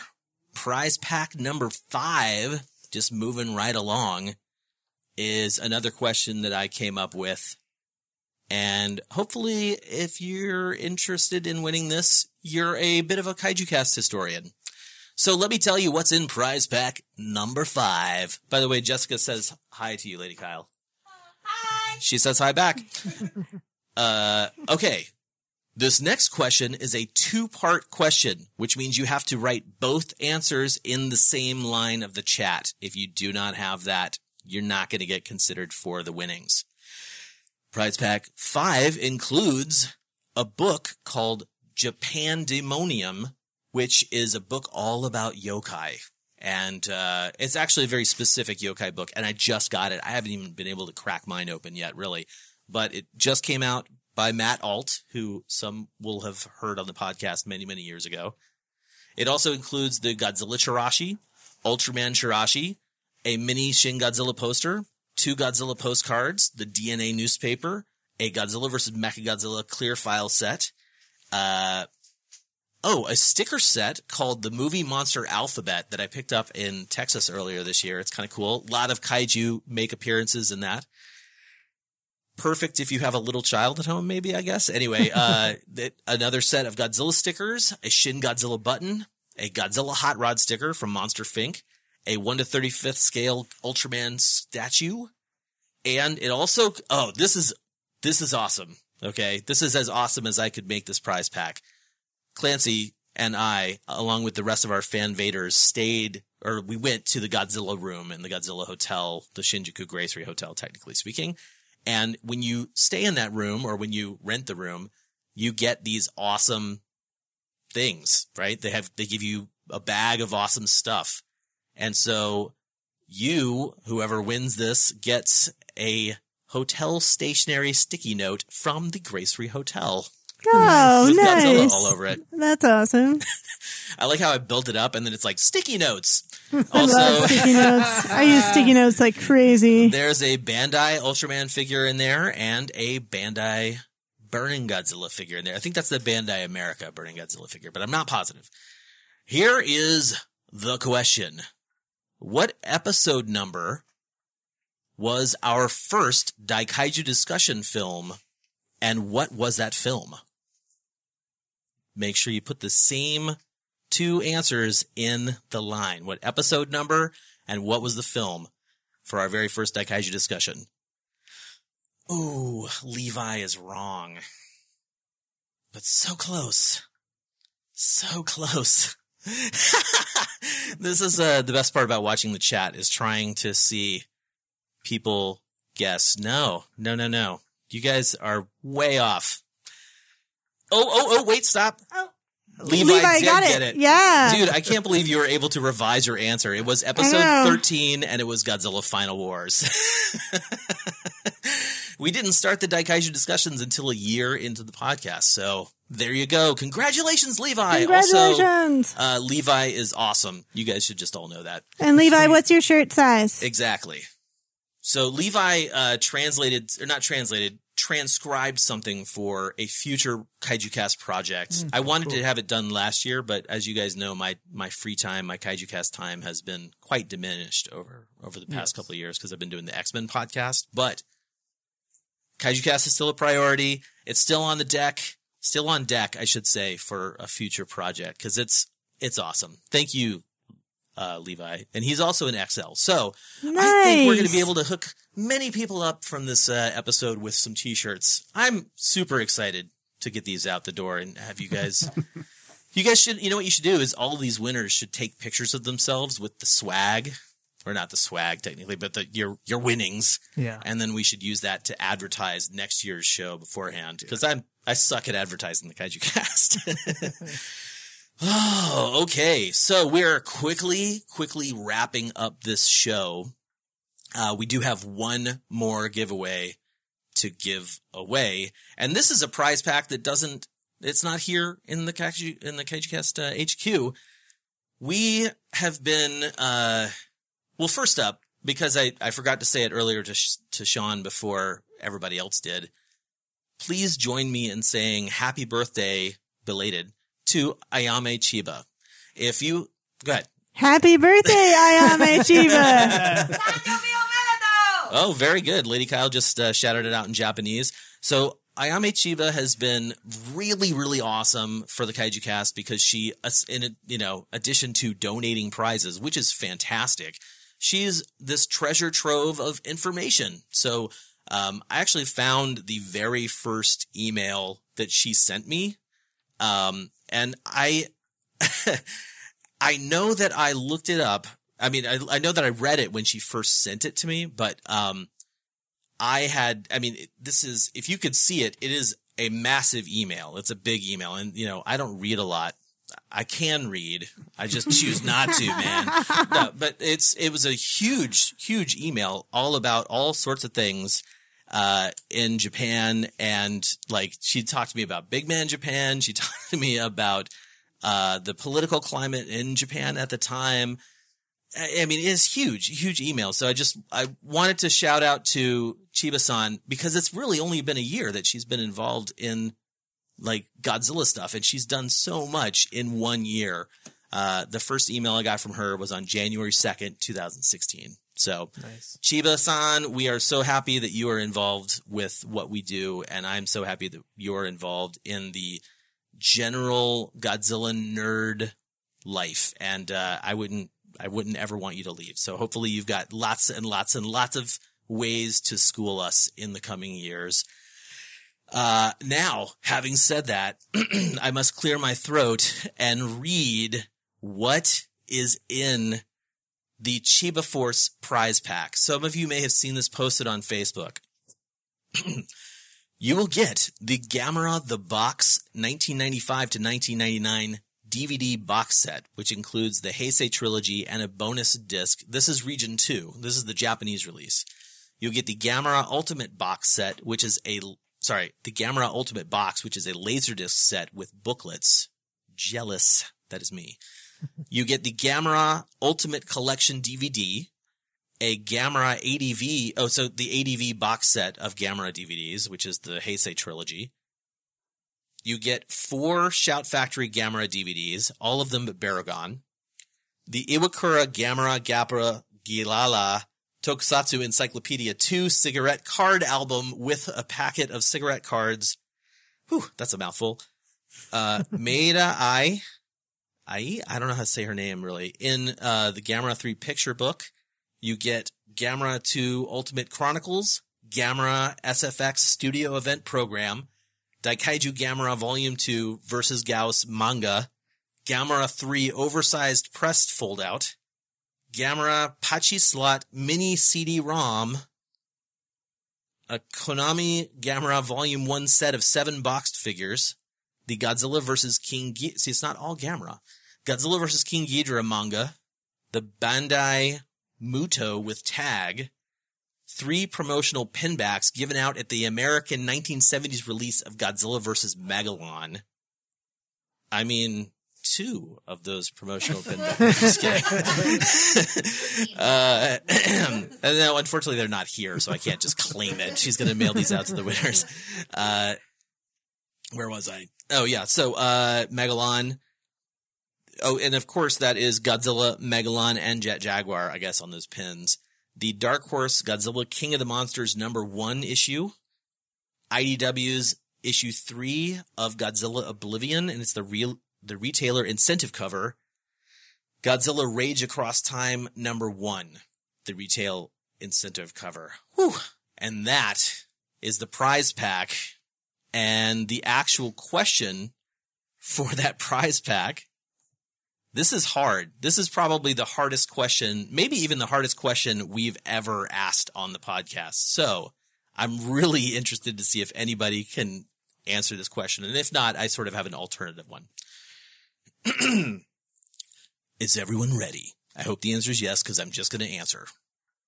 with the question. Right. So you should say the question, not the answer. No, I'm going to answer the question with a question and then question the answer with an answer. Yeah. Whoa, I'm confused. It's Okay, good. so I'm going to ask the question from Chiba, which is name the Gamera series actress who also played a member of the Time Patrol in the live action footage game Gamera the Time Adventure. Now, I have to look and see who is going to know this. Very good, Kevin. It is Ayako Fujitani. Well done, sir. Well done. She played Ayako the Navigator, I guess, in the game. Nice. Kevin, what size shirt are you? No, don't ask No, him. we're out. No. Oh, yeah, this is her. Oh, yeah, this is her prize pack. We don't care what size shirt you are, Kevin. I mean, you're welcome to let us know to join the Kaiju Cast model group that we have going. But, we're not sending shirts out for that pack. All right. We did it, you guys. We successfully gave away all of the stuff. Congratulations. I think it's time to say thank you to the listeners for being part of this, once again, an epic emergency broadcast. Yes, definitely. Thank you, Brian, for being here. Thank you, Rachel and Clancy, for being here as well. Thank you to Lady Kyle, and especially thank you to Gretchen for helping out with all my social media needs, especially when people are messaging me while I'm doing the show. She can help answer those questions, which was awesome. Nice. So I didn't have to do too many pauses. Hopefully it sounded pretty good. Obviously, we're here in the studio hearing the best sound possible. So let's see. What are we going to do soon on the podcast? Let's see. I did something last year that I haven't ever done a follow-up episode on, and I meant to, but it was just one of those things where I just didn't have the time to figure out when to do it. I did the monster music episode, or I think it was called the music of monsters, and I basically focused on the Showa era. I really, really want to dive back into that and do the Heisei and Millennium era in the next episode. So hopefully that's coming soon.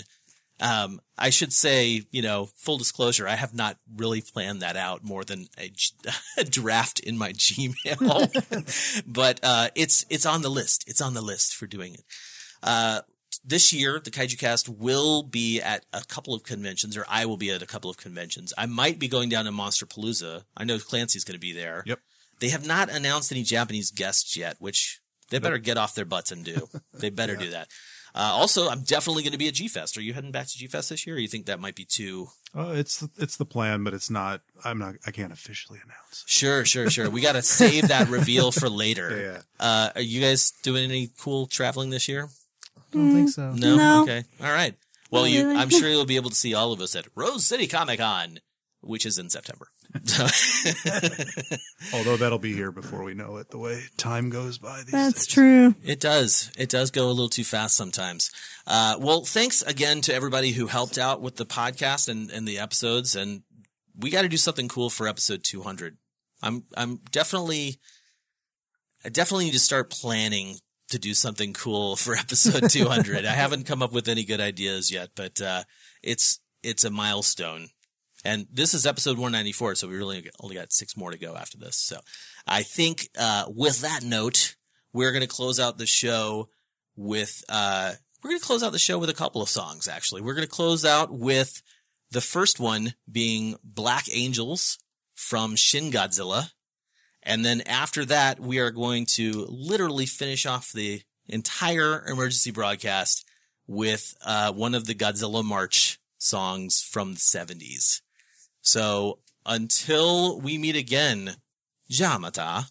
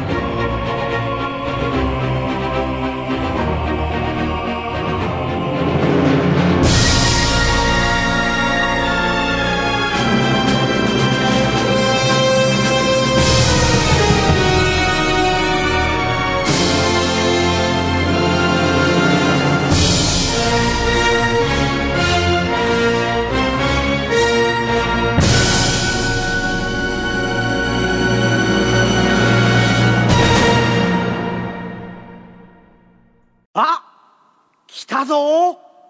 大宇宙から地球の敵が。キングギドラだ。ガイガンだ。縦ゴジラ。やっつけるんだ。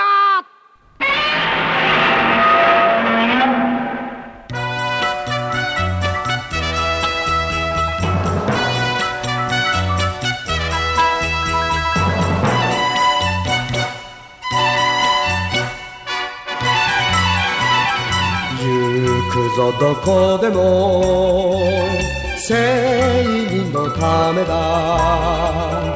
広い海原荒波蹴って目指すは悪い怪獣だ。でっかい体にでっかい声、今日も戦う僕らのゴジラ。頑張れ頑張れ僕らのゴジラ。頑張れ頑張れ僕らのゴジラ。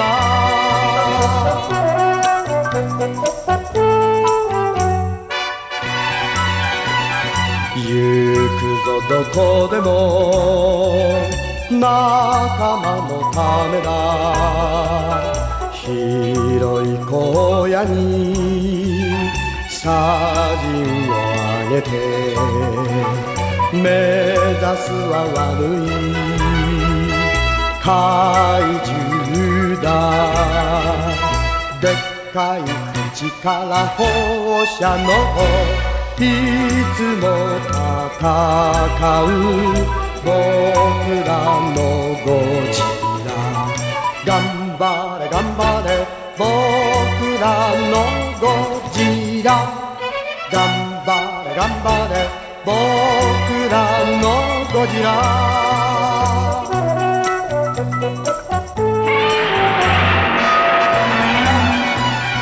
行くぞどこでも平和のためだ。広い世界を駆け巡り目指すは悪い怪獣だ。でっかい体に可愛い目玉、明日も戦う僕らのゴジラ。頑張れ頑張れ